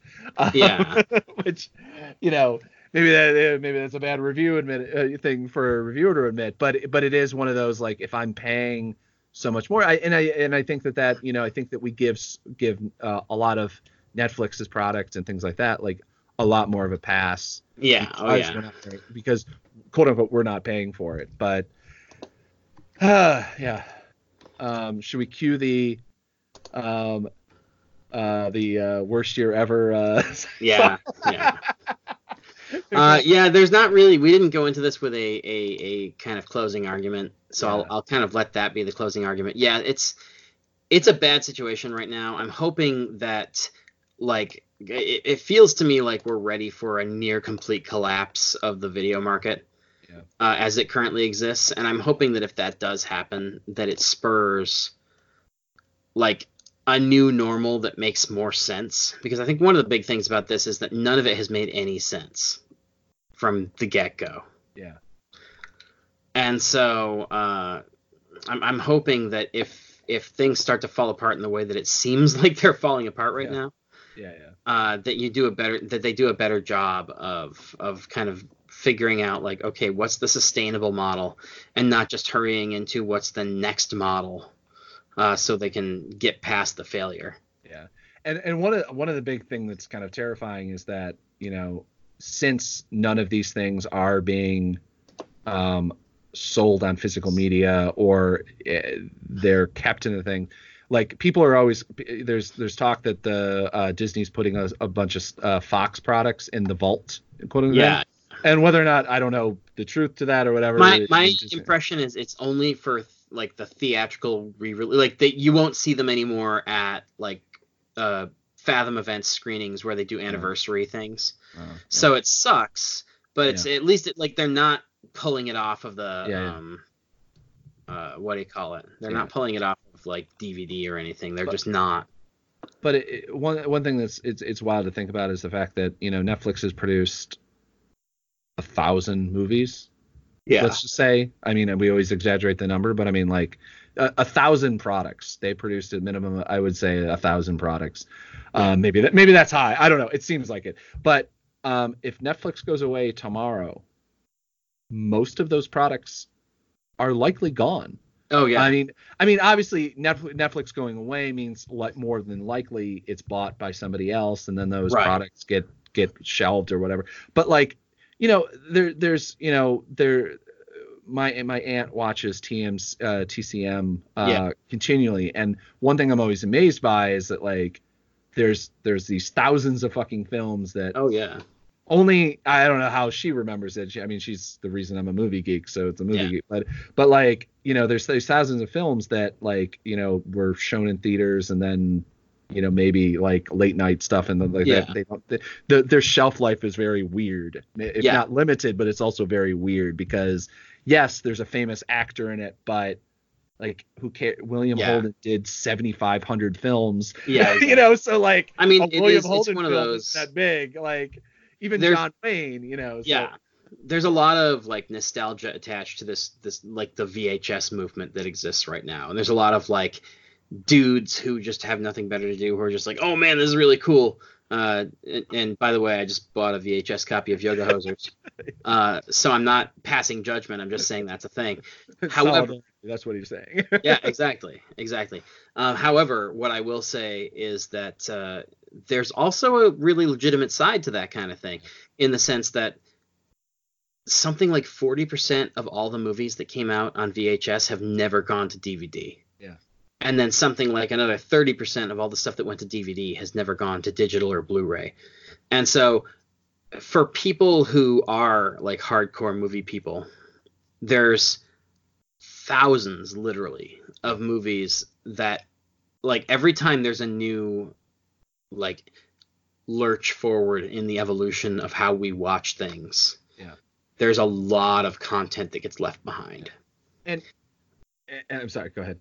I was just gonna say, and that's inevitable here. Like, I think that as we're looking at, like, the segmentation of the market, a lot of the stuff that, like, for instance, like, let's say for the sake of argument, HBO Max is trying to live up to the HBO brand name, so they're curating and they're being more selective. That means that a lot of the, like, random Warner Brothers shit that that Netflix used to buy as part of a bulk deal to get, like, the Batman movies, it's not going to be on HBO Max, which means it's not going to be anywhere. Mm-hmm. Yeah. And one of the things that, like, I mean, and again, I'm like, I'm just nitpicking on Netflix because it's the, 15,000 pound gorilla in the room. But is the fact that most of these films are shot on digital. So there's a file somewhere. Yeah. It's not like, I mean, every couple years we come across, oh my God, they just found there was a reel in somebody's attic of this film from, Elie Kazan's like thing that we didn't know still existed, or the outtakes or whatever. And the fact that, like, and again, it's like, none of these films are Citizen Kane, and none of them are incredibly important to cinematic history. But again, neither are the 1,000 film. You go through, watch a week's worth of TCM, and you're watching probably maybe a day's worth of important cinema. That doesn't mean important, I mean, like, as in, academically, whatever. But, like, that doesn't mean that, again, it doesn't mean that, Clerks the animated series shouldn't, still that people won't want to watch it later on or talk about it or do whatever. And so, like, Netflix goes away, Netflix, whatever, something happened, or Netflix just decides that, server costs are too high, so they start moving these to somewhere else. And it's not even like, at least with Disney, you always had, there's probably I assume there's press releases when things went to the vault and things like that. So I mean, like, people know where things are. Yeah, exactly. And so when companies, move hands or whatever, I mean, especially considering Netflix, is not a profitable company. It's not like Disney ever. Like, I don't know if Disney was ever not a profitable company, at least on some level. Maybe in the 90s, early 90s or something. But they still had amusement parks, they had other things. But like, the fact that, like, there's hundreds of films and hundreds of, even more so, TV shows, because I mean, I think about, like, a show like Homicide: Life on the Streets. It wasn't shown on any networks for years. And it was literally, it's probably never going to get a digital release, and unless somebody's going to drop a shit ton of money on it, which they aren't. And so it had this one-time DVD run. That's it. And so anyway, that's, I feel like I've hammered that point home, that it's just something that I think that, like, I have never heard. I don't hear anyone fucking talking about it, because we're all talking about, we have no time to talk about what we might be losing because we're getting so much more, which is great. I love it. But, no, that's a really good kind of succinct way of putting it. And the closing statement I'll make, which is the tentative title that you and I had come up with when we decided we were going to talk about this tonight, was corporations don't give a shit how you want to see your movies. As long as it's profitable, they'll do anything. And the minute it's not profitable, they'll do nothing. And so, without sounding like some crazy conspiracy theorist who's like, no, but you need to, like, have a bunker somewhere. Like, you should if there's something you really care about, it's not just like something you're burning time with, it's something that's important to you, you should probably have the DVD. Or at least you should, like, rent the DVD so that you can burn yourself a copy to your own computer, so that, like, when inevitably somebody decides it isn't worth the trouble and the expense of hosting it somewhere, you can still watch the thing. And that's again, it's one of those things that, like, I mean, again, Netflix picking on Netflix, but it's just like, it's it's worrisome that it's like, I mean, even because of the mass amount of content that's on the site. Like, I remember I saw something, I started watching something, and then it's gone. Yeah. Oh yeah, and that's the same. Like it's not exclusive to Netflix. Netflix is the big example, but like, first of all, you do have the thing of like, I remember distinctly that I had sold, like for something like 6 or 7 years, Netflix had always had Scrubs, and so like I had the box set that like I got for my birthday one year or something, and I was broke, so I sold it. And then like 2 months later, it wasn't on Netflix anymore. Yeah. And it's just like, well, in order to get the thing back that I probably, God knows, if you sell it secondhand, I probably got $80 for it. Yeah. It's like, in order to get the thing back, now I have to pay, $250 or whatever, the whole, and that's just like, that's a thing that's going to happen to you if you're not paying attention to the way that these companies handle things. Yeah. And buying things just on digital. I mean, we've seen with Apple, like, things have changed. You lose access to things that, you thought you purchased. Yeah. And, I don't know. It's sad. I don't know. Yeah. It's like, it's hard to, and again, because you're getting so much good stuff, so much more stuff thrown at you. And it's hard to like, we live in this, I don't even know what golden age of everything. I mean, like, movies are so much better. Like, it's you like, even like something like Zombieland 2, like, fuck, like, that was so much better than what it would have been like 20 years ago, like that level of movie and things like that. So it's like, and the fact that like, A-level movies are starring in, super genre, a zombie comedy, like, and so like it's hard to complain, but the problem is that like, I don't know. I mean, like, I guess if you just keep moving forward, you're fine. But I don't know, for nostalgic old farts like us, it's a thing, Yeah. But I assume also anyone who's actually listening, especially this far into the podcast, are just that too. Otherwise, what the fuck are you listening to? Emerald City Video Podcast, which is named after a store that closed 10 years ago. 10 years ago. Oh, it's years. But yeah, so on that note, we're gonna go to bed. So close again. Thanks everybody for listening. Yes. Exactly. We're gonna close again. Thanks everybody for listening. Remember to check back by noon on the 5th day for more from Emerald City Video, and always remember to reward. Hey everybody, it's Russ. I know that you were planning to be done listening to this episode by now, but well, you might have noticed that it's been a while since we had a new episode of the Emerald City Video Podcast. That's mostly because I've had a bunch of stuff sitting on my computer unedited as I've been busy as hell. We ended up recording 2 episodes that are thematically very closely linked, and so I decided instead of releasing 2 episodes that are basically the same within about a week of each other, I would marry the 2 and have just a double-length episode. So, next up, you're going to hear me and Zach talking about Disney+. I'm doing the bare minimum of editing so that I can make sure to get this out quicker. So, without further ado, here we go.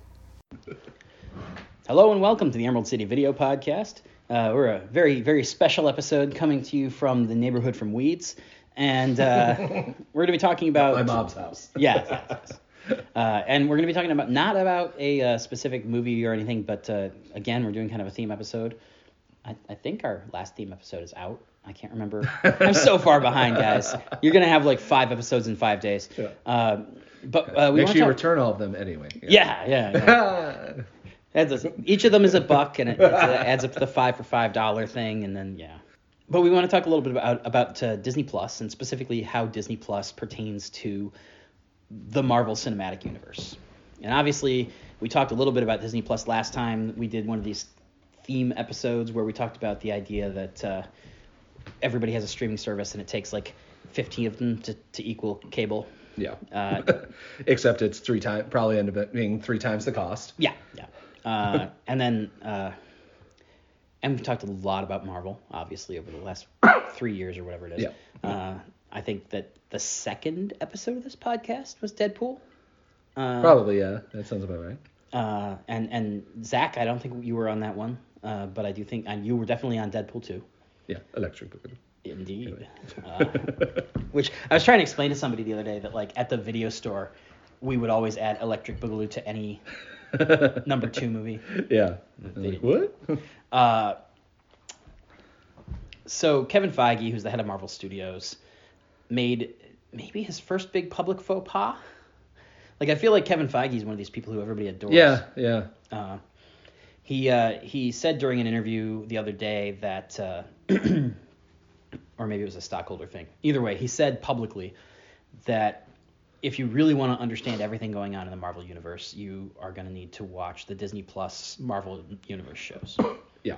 I think we've talked about these before, but there's a handful of shows coming to Disney Plus that are going to be... There's a Loki show, which picks up from the moment in 2012 where alternate universe Loki stole the Time Stone in Endgame. Yep. There's a Vision and Scarlet Witch show called WandaVision, and this is the one that everybody's kind of zeroing in on because WandaVision is apparently going to really inform the second Doctor Strange movie, which Wanda is going to be like the co-lead. Yeah. And then there's a Falcon and the Winter Soldier show where I assume we're going to finally get to see Anthony Mackie, excuse me. Howard Mackie used to write Spider-Man. Anthony Mackie suit up as Captain America. Yeah. But in any event, these shows, there's What If too, but What If is not going to tie into the cinematic universe because it's What If. Like the whole concept of it is basically, hey guys, what if weird shit happened and it was different from what you know happened? Yeah. And yeah, Zach's like scrolling through. There's a Ms. Marvel show, there's a She-Hulk show, there's a Moon Knight show, something else that I missed, Hawkeye. Yeah. So all of these are gonna, in one form or another, inform elements of the movies that are coming up. Yeah. And people have gotten fairly upset about the fact that Kevin Feige came right out and said that. Yeah. I don't know about you, Zach. The reaction has baffled me a little bit. I mean, first off, one of the problems was, like, okay, so his direct quote is, if you want to understand everything in future Marvel movies, he says, you'll probably need a Disney Plus subscription because events from the TV shows will factor into the forthcoming films, such as Doctor Strange and the Multiverse of Madness. The Scarlet Witch will be a key character in that movie, and Feige points out that Loki series will tie into. And the direct quote after that is, I'm not sure if we've actually acknowledged that before. Because obviously... Okay, that's actually just a Forbes half quote, I guess. Because it's anyway, the phrasing that they say it is kind of weird. But the reason for that is because again, it's alternate universe Loki. Yeah. And so Oh no, I meant the actual phrasing of that quote wasn't I guess the specific one, even though it's in quotes. It's very weird. I think they're quoting the article, so they're quoting the original, like whoever did the interview. I forget who did it with them. For me, like, I don't think, if you've seen Marvel movies, which at this point I think 2/3 of America has seen a couple. Endgame was the highest grossing film in movie history, which of course is a nonsense distinction because inflation fucks all that up, and I think it's still technically Gone with the Wind. Yeah. But whatever, it beat Avatar, which is all that matters. True. I mean, also, it technically beat Gone with the Wind, so that's what matters too. A racist schlock fucking film that doesn't deserve the... Anyway, and also the fact that Gone with the Wind went on... They basically toured for several years. It's a different thing. And there was also one film. Which is something I always, man, could you imagine how pissed off Scorsese would have been back then? To be like, this Gone with the Wind film, it's blocking all the theaters. I can't put out my repurposed version of Taxi Driver meets... No. At this point, it's a repurposed version of Gangs of New York. Right? True. Because The Irishman looks like it's... But so... I just feel like if you've seen any of these movies in the recent, why would you be surprised that like in order to get everything you would? And I do think too, like, you're going to see certain things that stand more as an island than others. Like certainly I think you watch Black Panther or Doctor Strange and they are much more standalone than Iron Man or Captain America movies. And I think you'll similarly see okay, yeah, the Hawkeye show probably only matters in the sense that, like, when it's done, there's a new Hawkeye. Yeah. But, like, when Hawkeye came in, he was already established anyway. Yeah. Like, do we feel like we were screwed because we didn't get to see what happened in what was the thing that he and Black Widow shared in the Avengers movie? It's not Belfast. There was Berlin? There was Berlin. There was like a city. Was it Warsaw? It wasn't. No. Yeah. Anyway. But it was Yeah. Are we trying to make a legitimate argument that like things like that movie was harmed by the fact that like we don't know how Hawkeye became Hawkeye because we didn't get to see the story where he and Black Widow became simpatico. Well, I mean, I think Guardians of the Galaxy is the biggest one. I mean, I think, there's a decent enough of like the fact that they jumped straight in to all of those characters for the most part. Obviously, Quinn gets a little bit of a kind of intro. You don't understand until the next film, and even then, you're still not 100% in. Like, understand like how he was formed as a person and things like that. Like, you just know that his mom died. But all the other characters, what the fuck is Rocket the Raccoon? We didn't have a fucking film. We didn't have a TV show like about like how he became a thing at all. Like, is he a raccoon? Is he like a whatever? Like, it's still never even developed.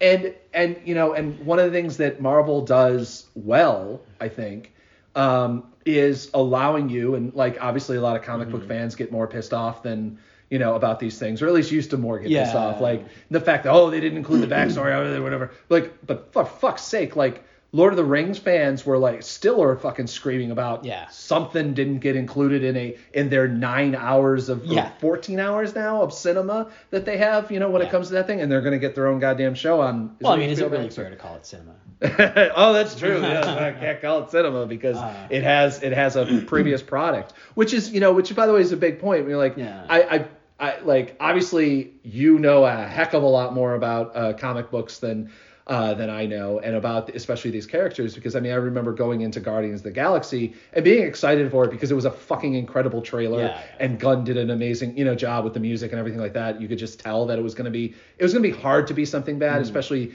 that far in that we had a handful of Marvel films where you're like, well, none of them have been bad. Like Thor wasn't good, but it wasn't bad. Like I would I would rather watch Thor than Thor Dark World again, but I'd also rather watch Thor or Dark World than the Ant-Man films. But anyway, that's a side point. And like, as much as I love Paul Rudd. And again, like it's also one of those things where the bar is pretty high for Marvel.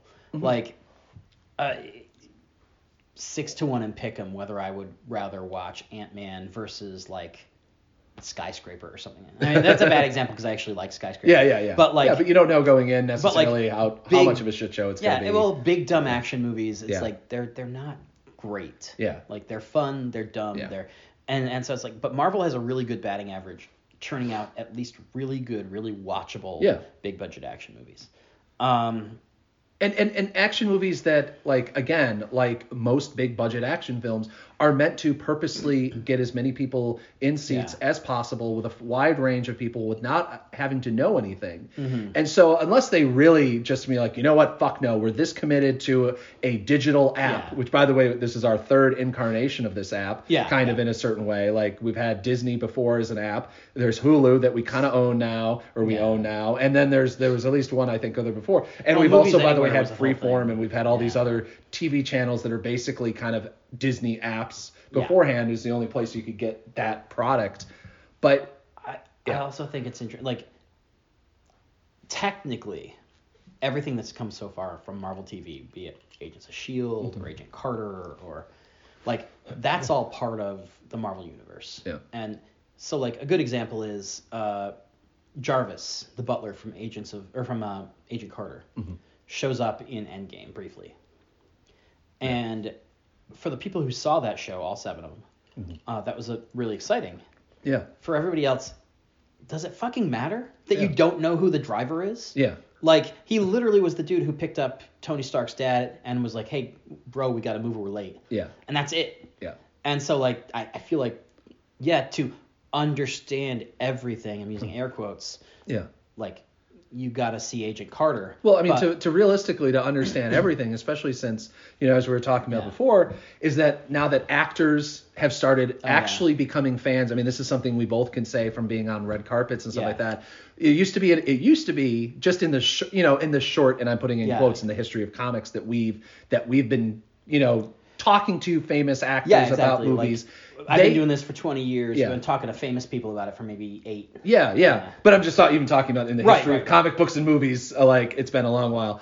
But I don't believe that. I mean, maybe I'm wrong, but I don't believe that Christopher Reeve really delved into comic book. Don't prove me wrong. The example works. Don't say anything. but now, I remember the Walking Dead kids, and I say kids because when we first met them, they were children. So many of them were children. Well, I'm just talking about Carl. Oh, like Carl. Carl was like nothing. But it's been because I only see The Walking Dead. It was always fun. You meet the people who were like, "You're too young to be reading this comic." Yeah. And Carl was a massive fan. He knew he knew shit before, whether it be you or Brad, I forget who else. I feel like I've done a red carpet, filmed a red carpet with somebody else, but he knows the question you're going to ask before because he's like, oh, I can't. I know. And that's. You came up with you tell the example of on Superman. Yeah, Henry Cavill. Death of Superman. Yeah. Henry Cavill specifically wanted the hairy chest and arms. He did because obviously most of the time when an action star is shirtless, they're shaved because post 2007. Right, exactly. But because you get to see the sculpting of their body and all the work they did. Yeah. And you're not hiding it anymore. Yeah, exactly. It's not like Bruce Willis in the first Die Hard where you're like, could he possibly actually pull himself up? I'm not quite sure. Yeah. But Cavill wanted the hairy chest because he was a big fan of the Death of Superman story, and Superman was pretty hairy in that, and you knew it because Doomsday shredded his costume. Yeah. And so it was one of those dopey things where that became a conversation, because everyday people who didn't understand, who don't know the comics, were like, why did you have so much body hair? This was a conversation. I remember this. Yeah. There were people who were like, hey, so what's with the hairy chest? And he's like, well, no, it's in the comics. It's a thing I wanted because that's my favorite comic book story and it's important to me. It's very distinct in the cover of Death of Superman. His suit is ripped open and you see the cover has the not the cover. Not the cover. Big 3-page. Yeah. For anybody who doesn't. Well, there's been I'm thinking of the 14 different covers. They're probably the trade paperback cover by John Bogdanove. There you go. Yeah. For anybody who doesn't know what we're talking about, first of all, you probably still won't when I'm done talking, but you have to actually have to buy our app and listen to the. Yeah, exactly. Anyway. We should make one. Just for Disney minus. It includes no Disney content whatsoever. I wonder if you could get away with that. I don't think so. It's Disney. Come on. But the Death of Superman story was every page of the last issue was a splash page, which means it's all one big image instead of panels. And the very end after he had died is it folds out and you see his last words on a 2-page spread, and then the final page where he slumps back and actually is gone is a 3-page spread. So it's this gigantic thing that folds out like a Playboy centerfold. A very dark Playboy. Yeah, I was just thinking don't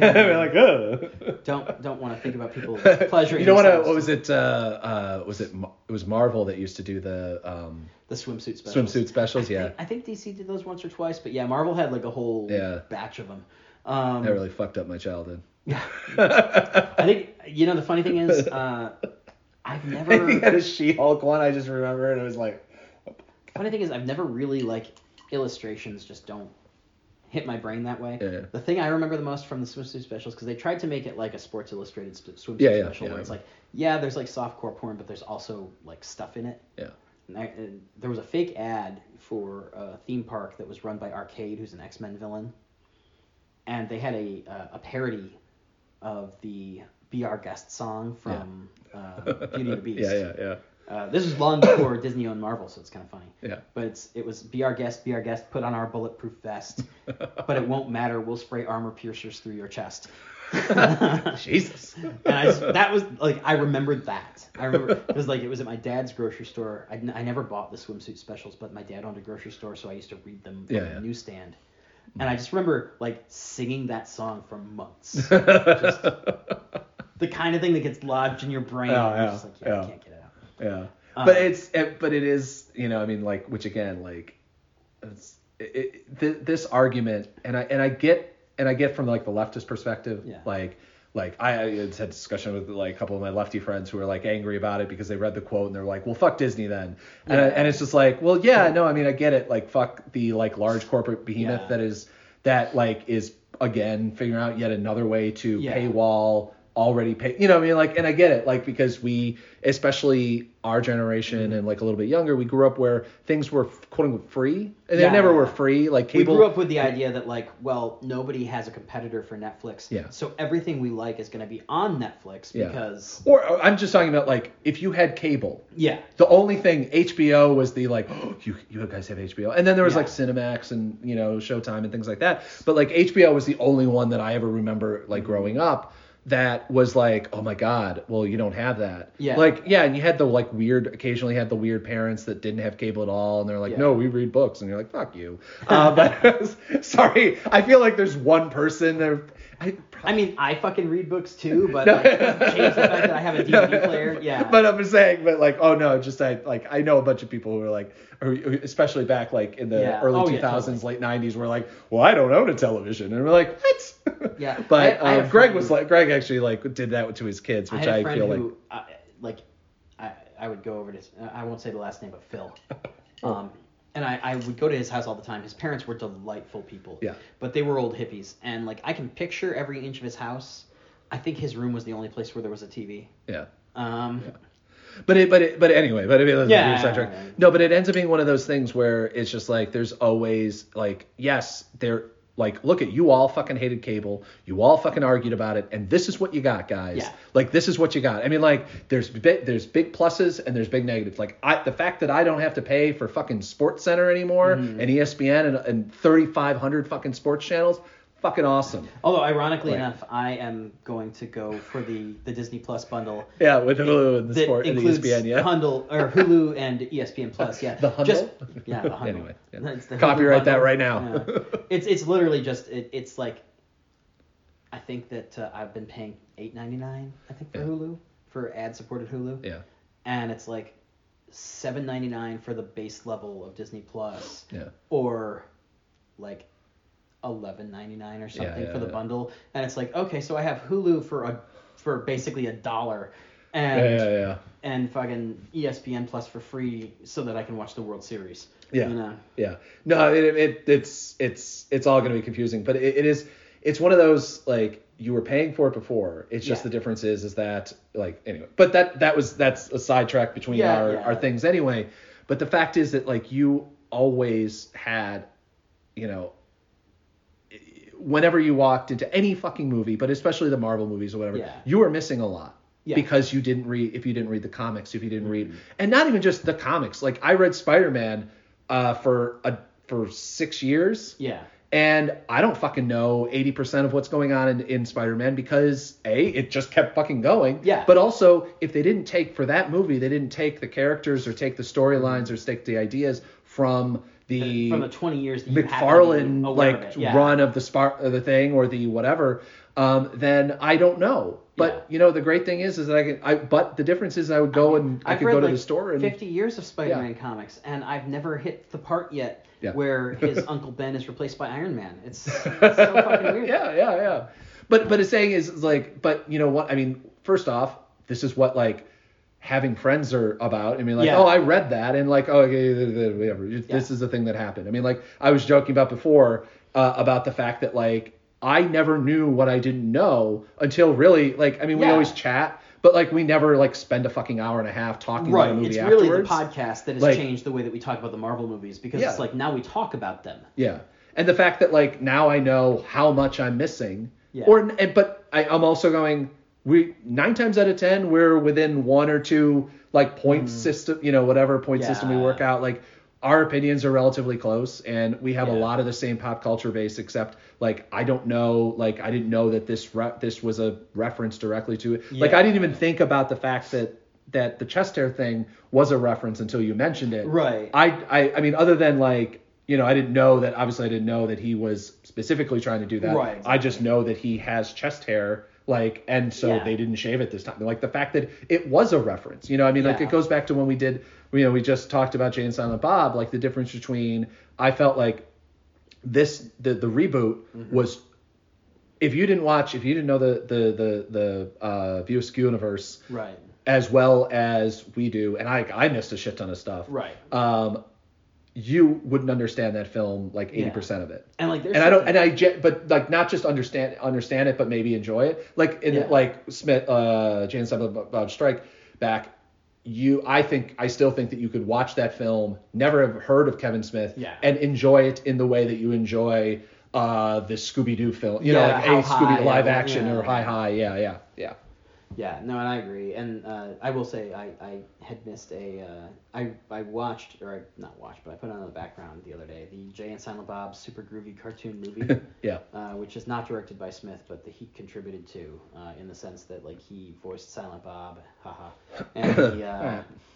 and he the story was based on a comic he'd written. Yeah.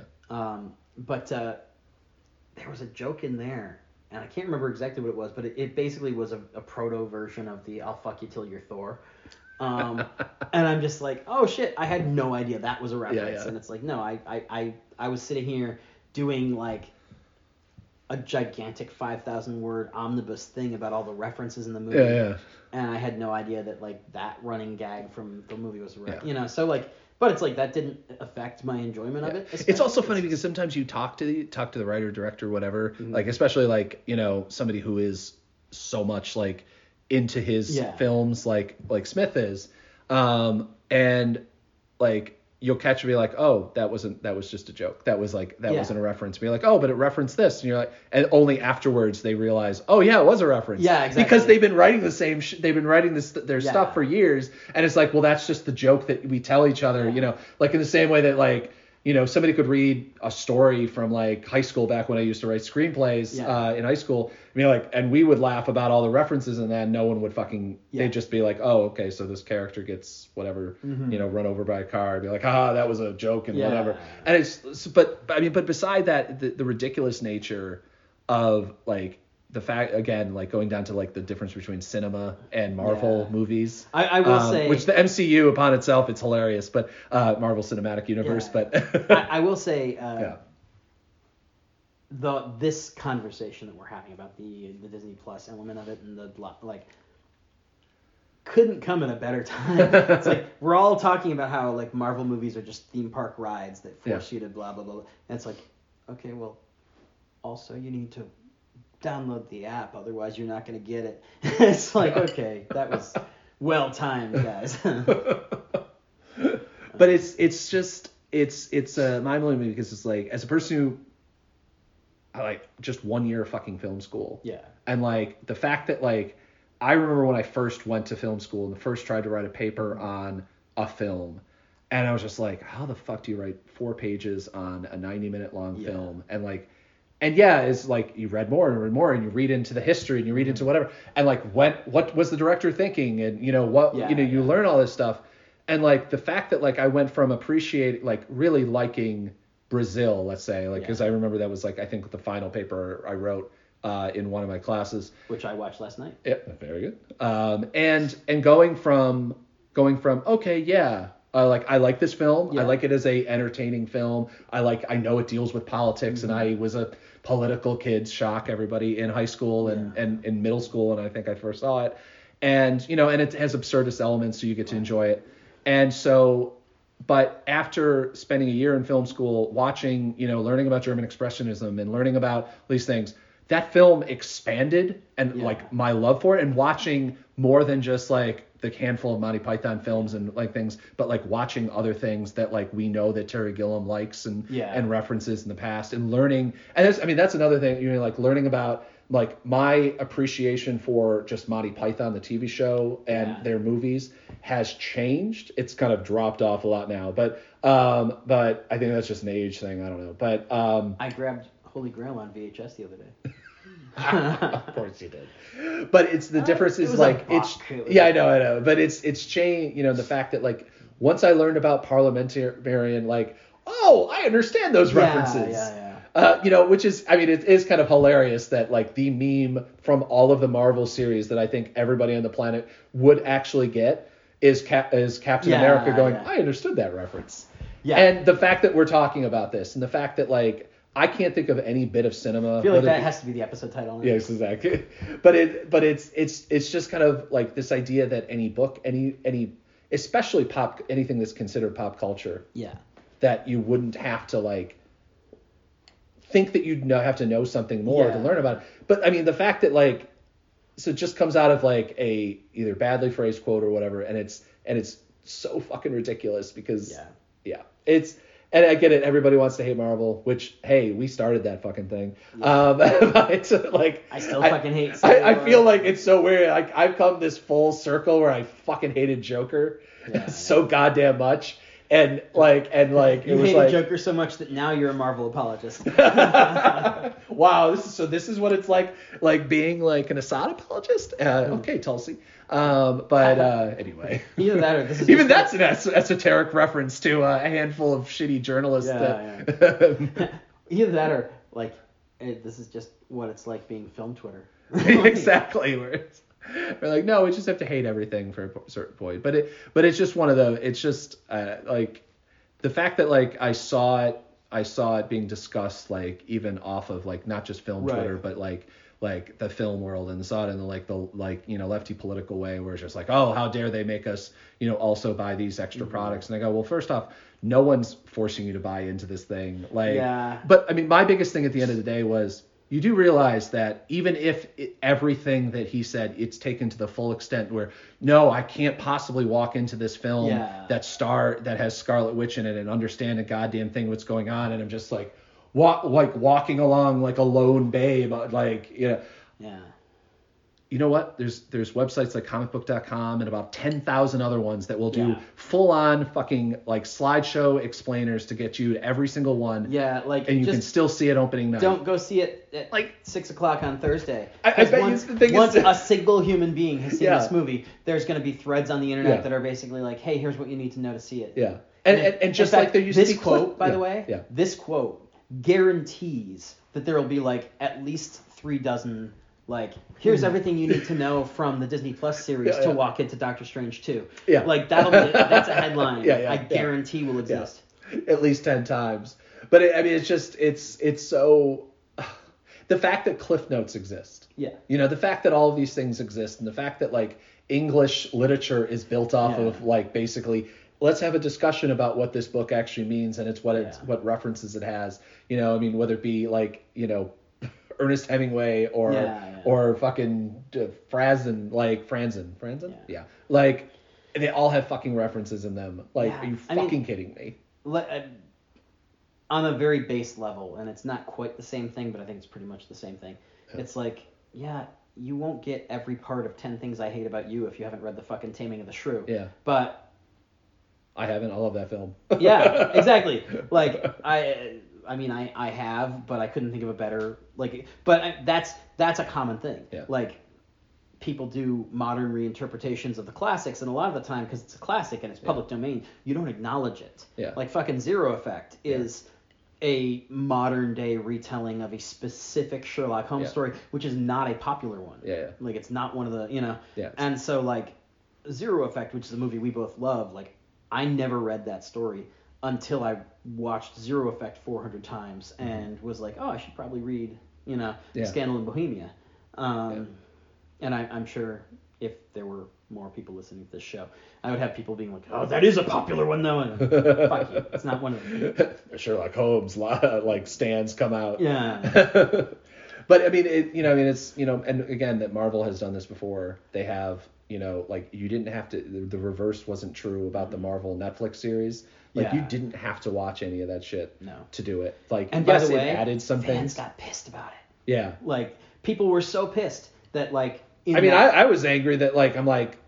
Because it's not using the medium to, it's like, look at if it was like an esoteric film that you're basically going to be like, no, it's fucking Avengers.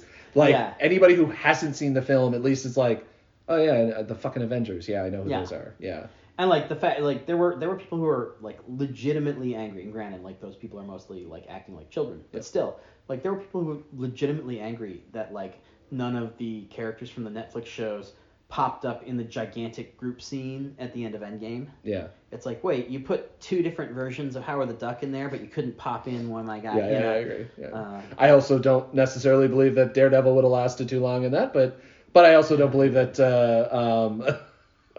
Black Widow would have lasted actually realistically either. Especially considering they didn't really give her anything special. I mean, she was dead by then. Oh yeah, she was dead by then. Shit, yeah. So she didn't last very long at all. Yeah, but she suicided herself. Yeah. So.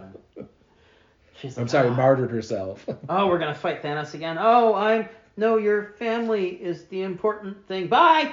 I do kind of wish that like they would have recognized for a moment where like, who is the character that we can give up that won't do a goddamn thing against even the low level little like dogs or whatever the fuck we're running around.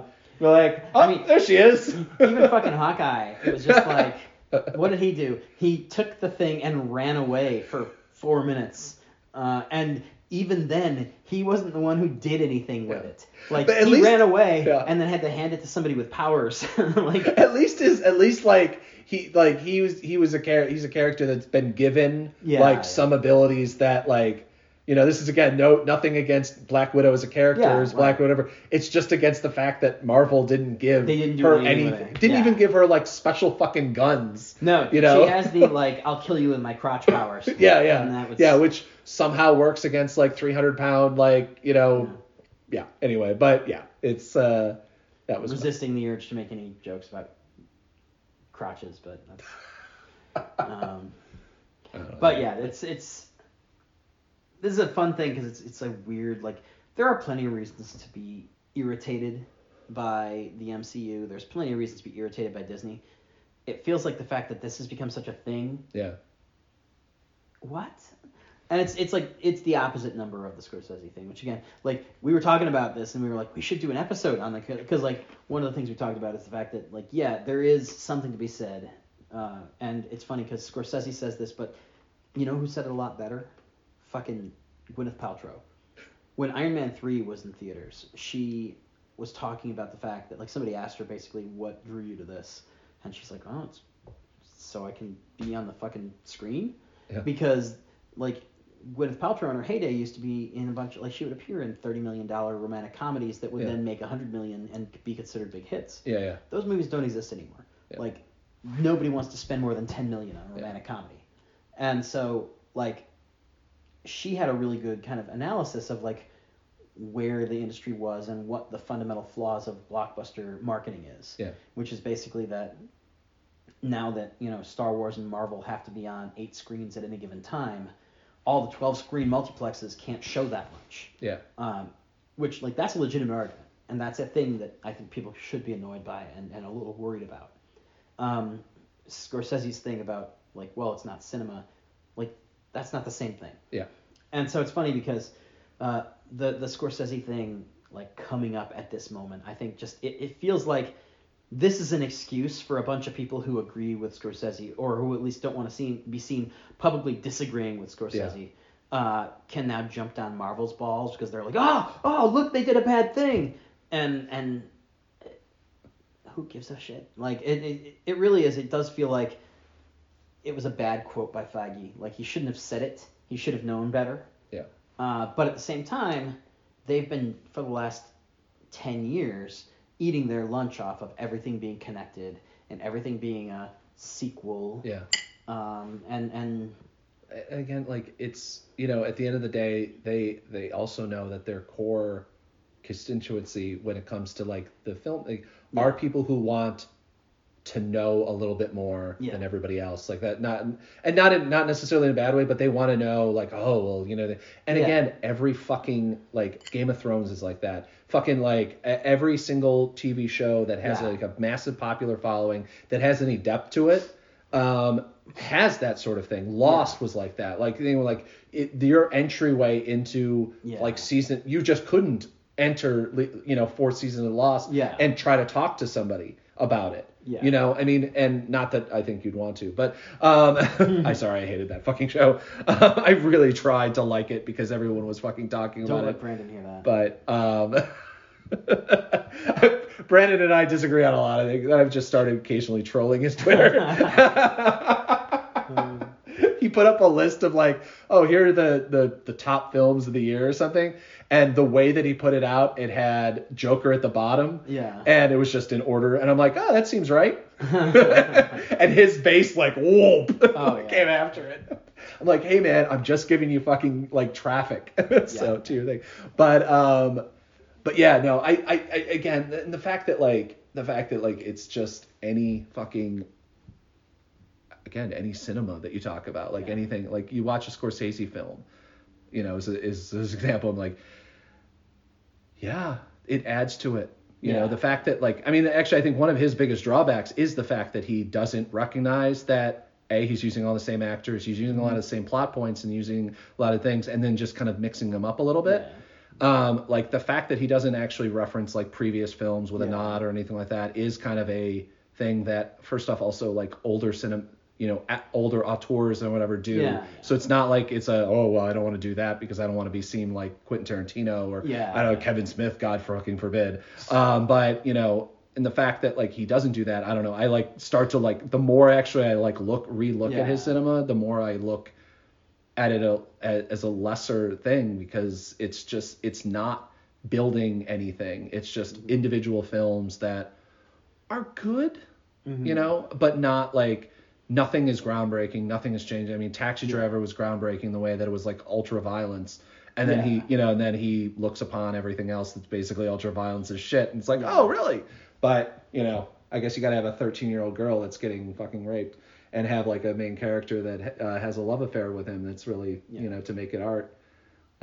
Speaking of Woody Allen, but... you know, we should probably ask we should ask Jodie Foster what she thinks of the Marvel movies. And then immediately when she shits on them, people will be like, yeah, but you did that fucking Beaver movie with Mel Gibson. Yeah. Yeah, but then Robert Downey Jr. would come to his defense because they're friends. So, because this world is very fucking weird. Yeah. And nothing makes sense. Hollywood does not make any sense. That's what we should make like a master list of all the Marvel actors who have like supported something really shitty. Yeah. It's like, no, Robert Downey Jr. is a huge fan of Mel Gibson. Yeah. Jeff Goldblum is a huge fan of Woody Allen. And then just like slowly you check down, like Scarlett Johansson is a huge fan of Woody Allen and also defends, you know, I could play a tree if I want, you know, whatever that bullshit. So fucking basically Peter Quill is a crazy religious nut. Yeah.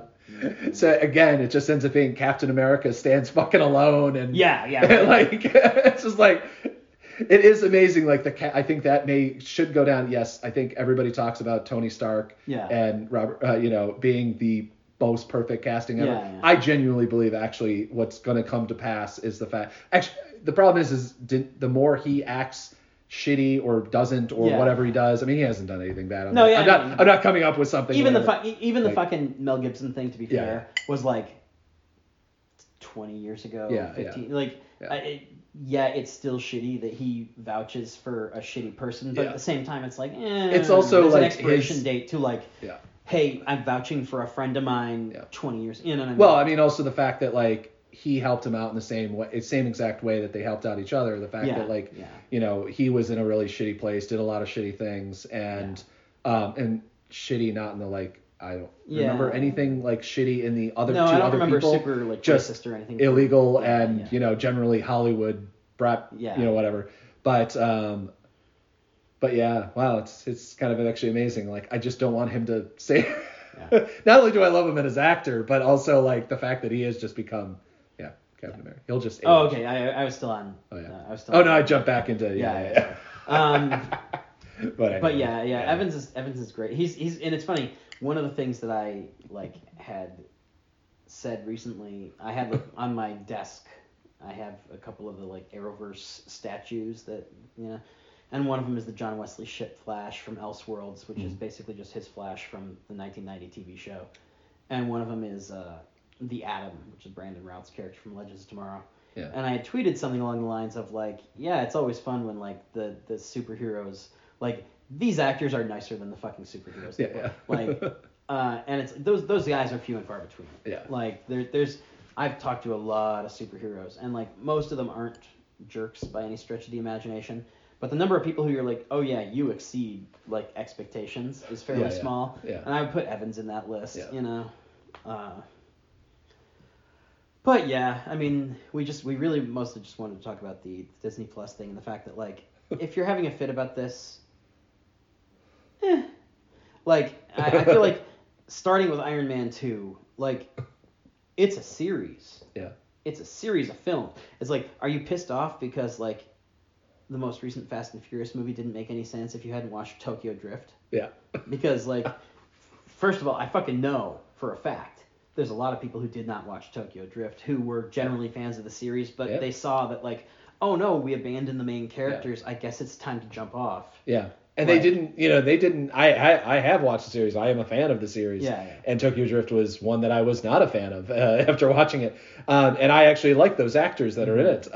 But it was, they just jumped right into that and didn't have to explain anything. Yeah. And you know what's crazy? It still made fucking sense. Yeah. Because it's not important. Like, and at the end of the day, like, they know, like, they're like, how far can we take this? Yeah. Like, Gunn, I think, is the only one that's, like, maybe allowed, or at least will, at least, go a little bit farther to the point that, like, well, that just didn't make sense. Yeah. But again, it also, like, as we always say, it's comic books. Yeah. Like, it's movies. And the other like, thing, too, like, one of the things that I, throughout this whole conversation, like, there's always something.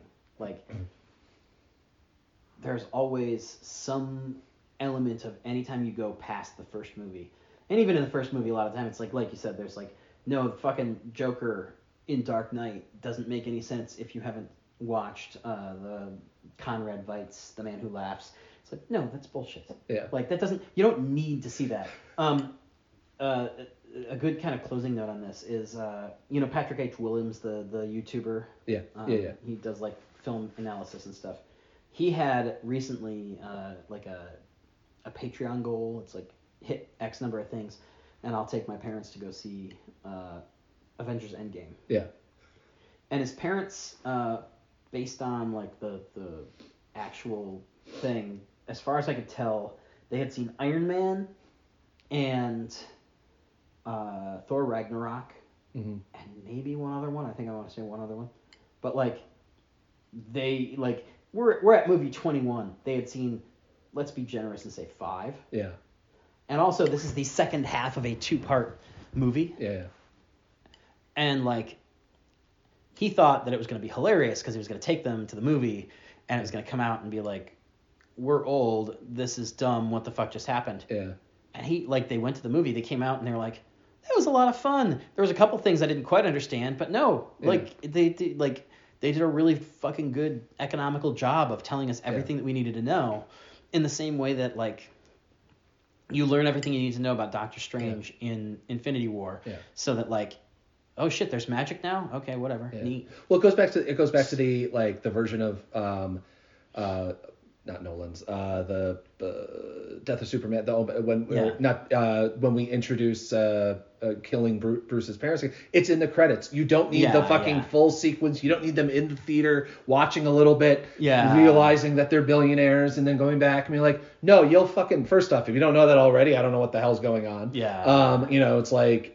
But and then the second thing is that you'll figure it out, because that's how cinema works. Yeah. Like if you had that annoying person in the cinema, you're like, I don't understand this. Like, who's this character? You're like, pay the fuck attention and you'll fucking understand it. Yeah. Like that's the end of the story. Yeah. But yeah, so this is basically a 45-minute rant of us just being like, shut the fuck up about this thing. We're 23 movies into the series now.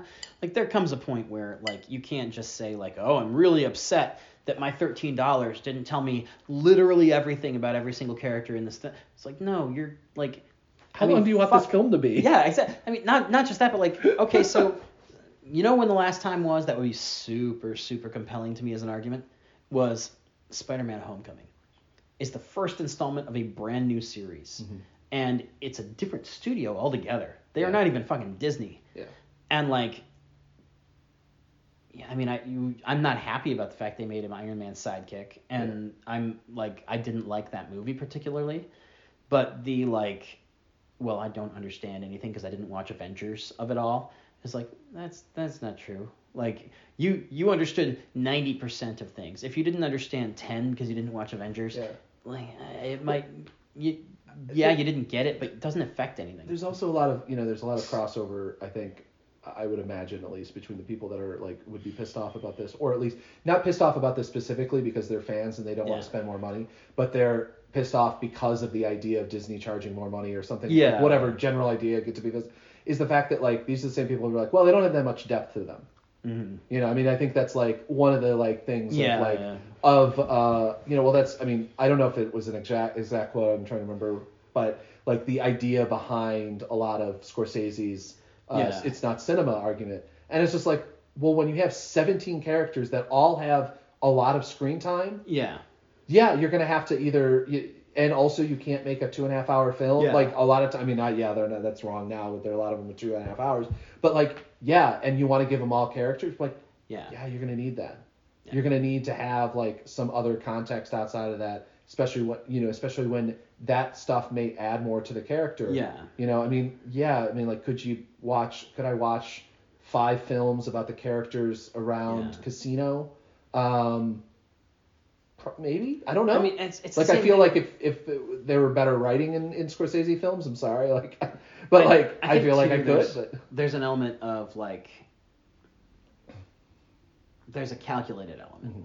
Like, okay, so in order to understand everything about Scarlet Witch, you're gonna have to watch her show. Fantastic.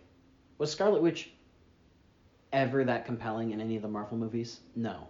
So if adding like essentially bonus content in a different platform makes her compelling, like I feel like that's in general a win. Yeah. And I do think too that like this is just what happens now. Like you fucking, watch any TV show in the mid 2000s when networks were trying to figure out how to embrace the internet.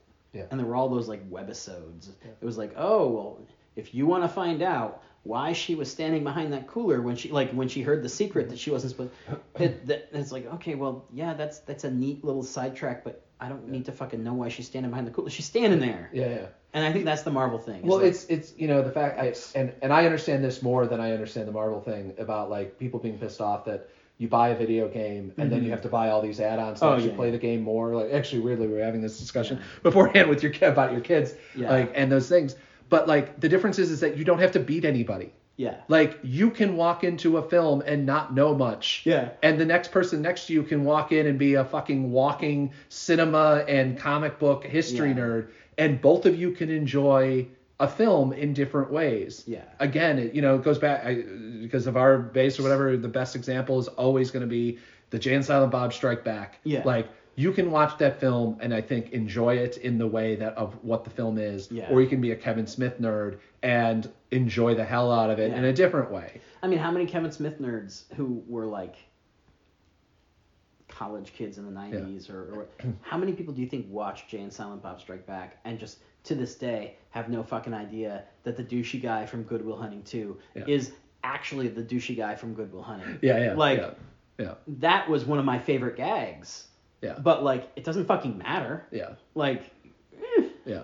Well, how many Kevin Smith fans watched Kirk's the Animated Series? And exactly. And gets all those and gets the jokes that he may lay in later on. I mean, the fact that Jay is wearing on the new one on Reboot, Jay's wearing a button on his hat that says, "Oh my God, Bear is driving." Like,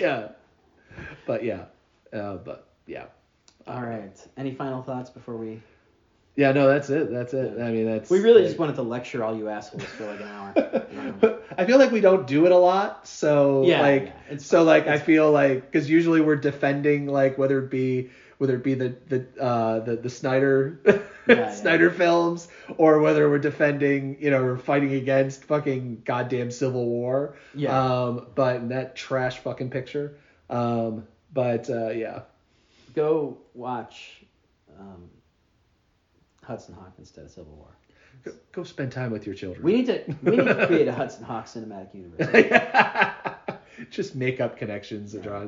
I personally like my idea that I tweeted about because I was watching The Losers, and so my theory is that Captain America, when he went back in time or whatever, he spent time in The Losers, and was part of that, and that's why he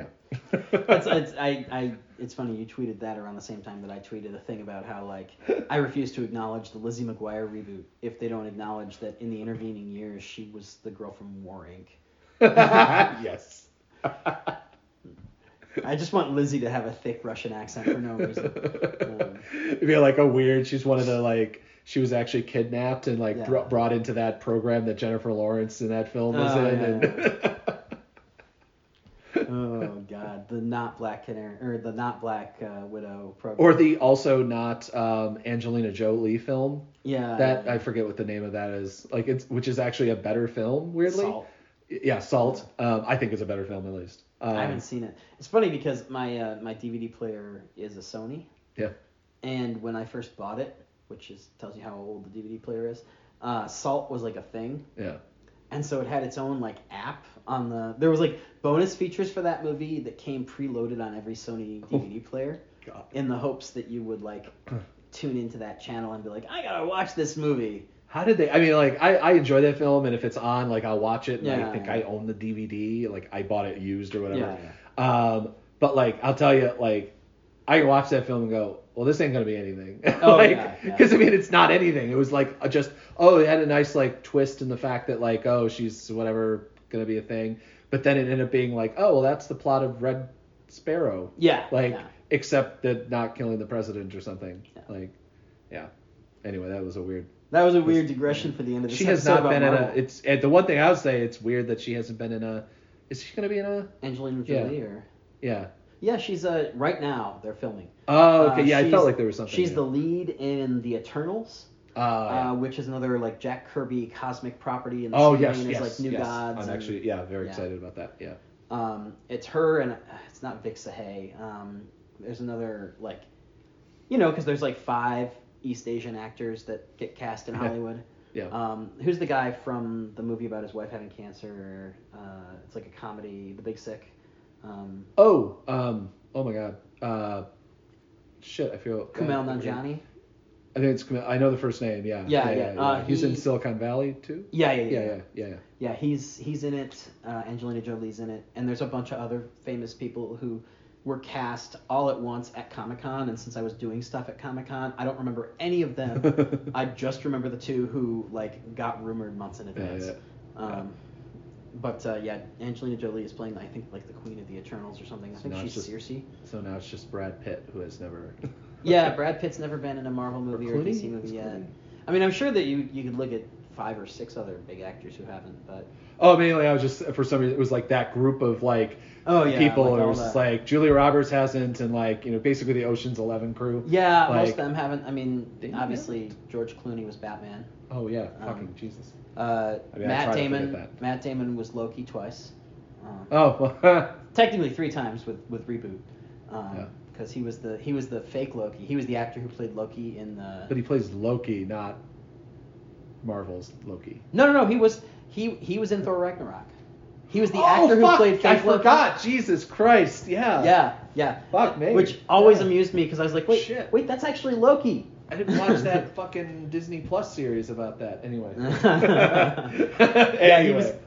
I demand a Disney Plus series about the actor, the Asgardian actor who plays fake Loki, who's also real Loki in a different movie. I just want a no, I don't. I was gonna make a joke. I want an Office version of randoms going on at back in but I'm no, I don't want that. I feel that joke has been fucking slaughtered. But also I fucking hated The Office to begin with, so I liked it for a while and then I didn't anymore. I never got into Parks and Rec. which I always felt like was just. I feel like I should have, but I never understood how I couldn't. Oh, it had. Didn't it have Aziz? Yeah, Aziz Ansari. That fucking like yeah. You know, my favorite part about Parks and Rec though was that because he was in Parks and Rec, he left Scrubs. Because he was annoying the shit out of me on Scrubs. I love when that happens. And then like you're like, I'm sorry guys, but I'm so happy for my team. The other show got picked up to series, and it was like he was gone, and I was just like, oh thank fuck. And actually like, again, I don't know. He's as far as I can tell, not a great person anyway. But like in the show, he was also a piece of shit. Yeah. And so like in story, the way they wrote him out was like, oh, there's no way he's coming. Like because it was like, I think it was like, he got. I don't know. I think he was faking his test scores or something. Like, whatever it was that they did, it was like, oh, so he's gone. Like, there's no way of bringing this character back, which made me happy. But that's a whole other thing. Yeah. But Matt Damon played Loki twice, including once, kind of, sort of, not really in the Marvel universe. Yeah. Obviously, if Matt Damon were to want a Marvel role. They would just ignore the fact, or they would make the joke that, like, in Ragnarok, he was Matt Damon. Yeah. Which I think actually would be fucking fantastic. If they made that like in universe. I would rather see instead of his Marvel character. Loki went to Earth, kidnapped Matt Damon, brought him back. That'd be fucking fantastic. That could be one of those one-shots, the like little 10-minute short films they do. Yeah. That they haven't done in years, but they're doing again now. Yeah. It would definitely be better than the weird Team Todd. Actually, you know who did it first though? Futurama did it best. Yeah. There's that great episode, the Star Trek episode. Yeah. I feel like I've seen something like. I mean, obviously there's like fucking Galaxy Quest, which by the way, Galaxy Quest will turn 20 on Christmas this year. We're old. We are. They're doing a documentary about Galaxy Quest and like the fandom behind it and blah blah blah blah. And I talked to the director about it, and she seems really keyed into all this stuff. So it'll be interesting to see how that movie plays. Nice. I assume we'll end up going and seeing it and talking about it because it's a Fathom Events thing, and I'm just like, yeah, I could see us going on November 20, whatever it is. All right. Well, that really faded off. Yeah, we're like 8 tangents away from the end of this episode. So thanks everybody for listening. Be back here by noon on the 5th day for more from Emerald City Video, and always remember to rewind your cassettes.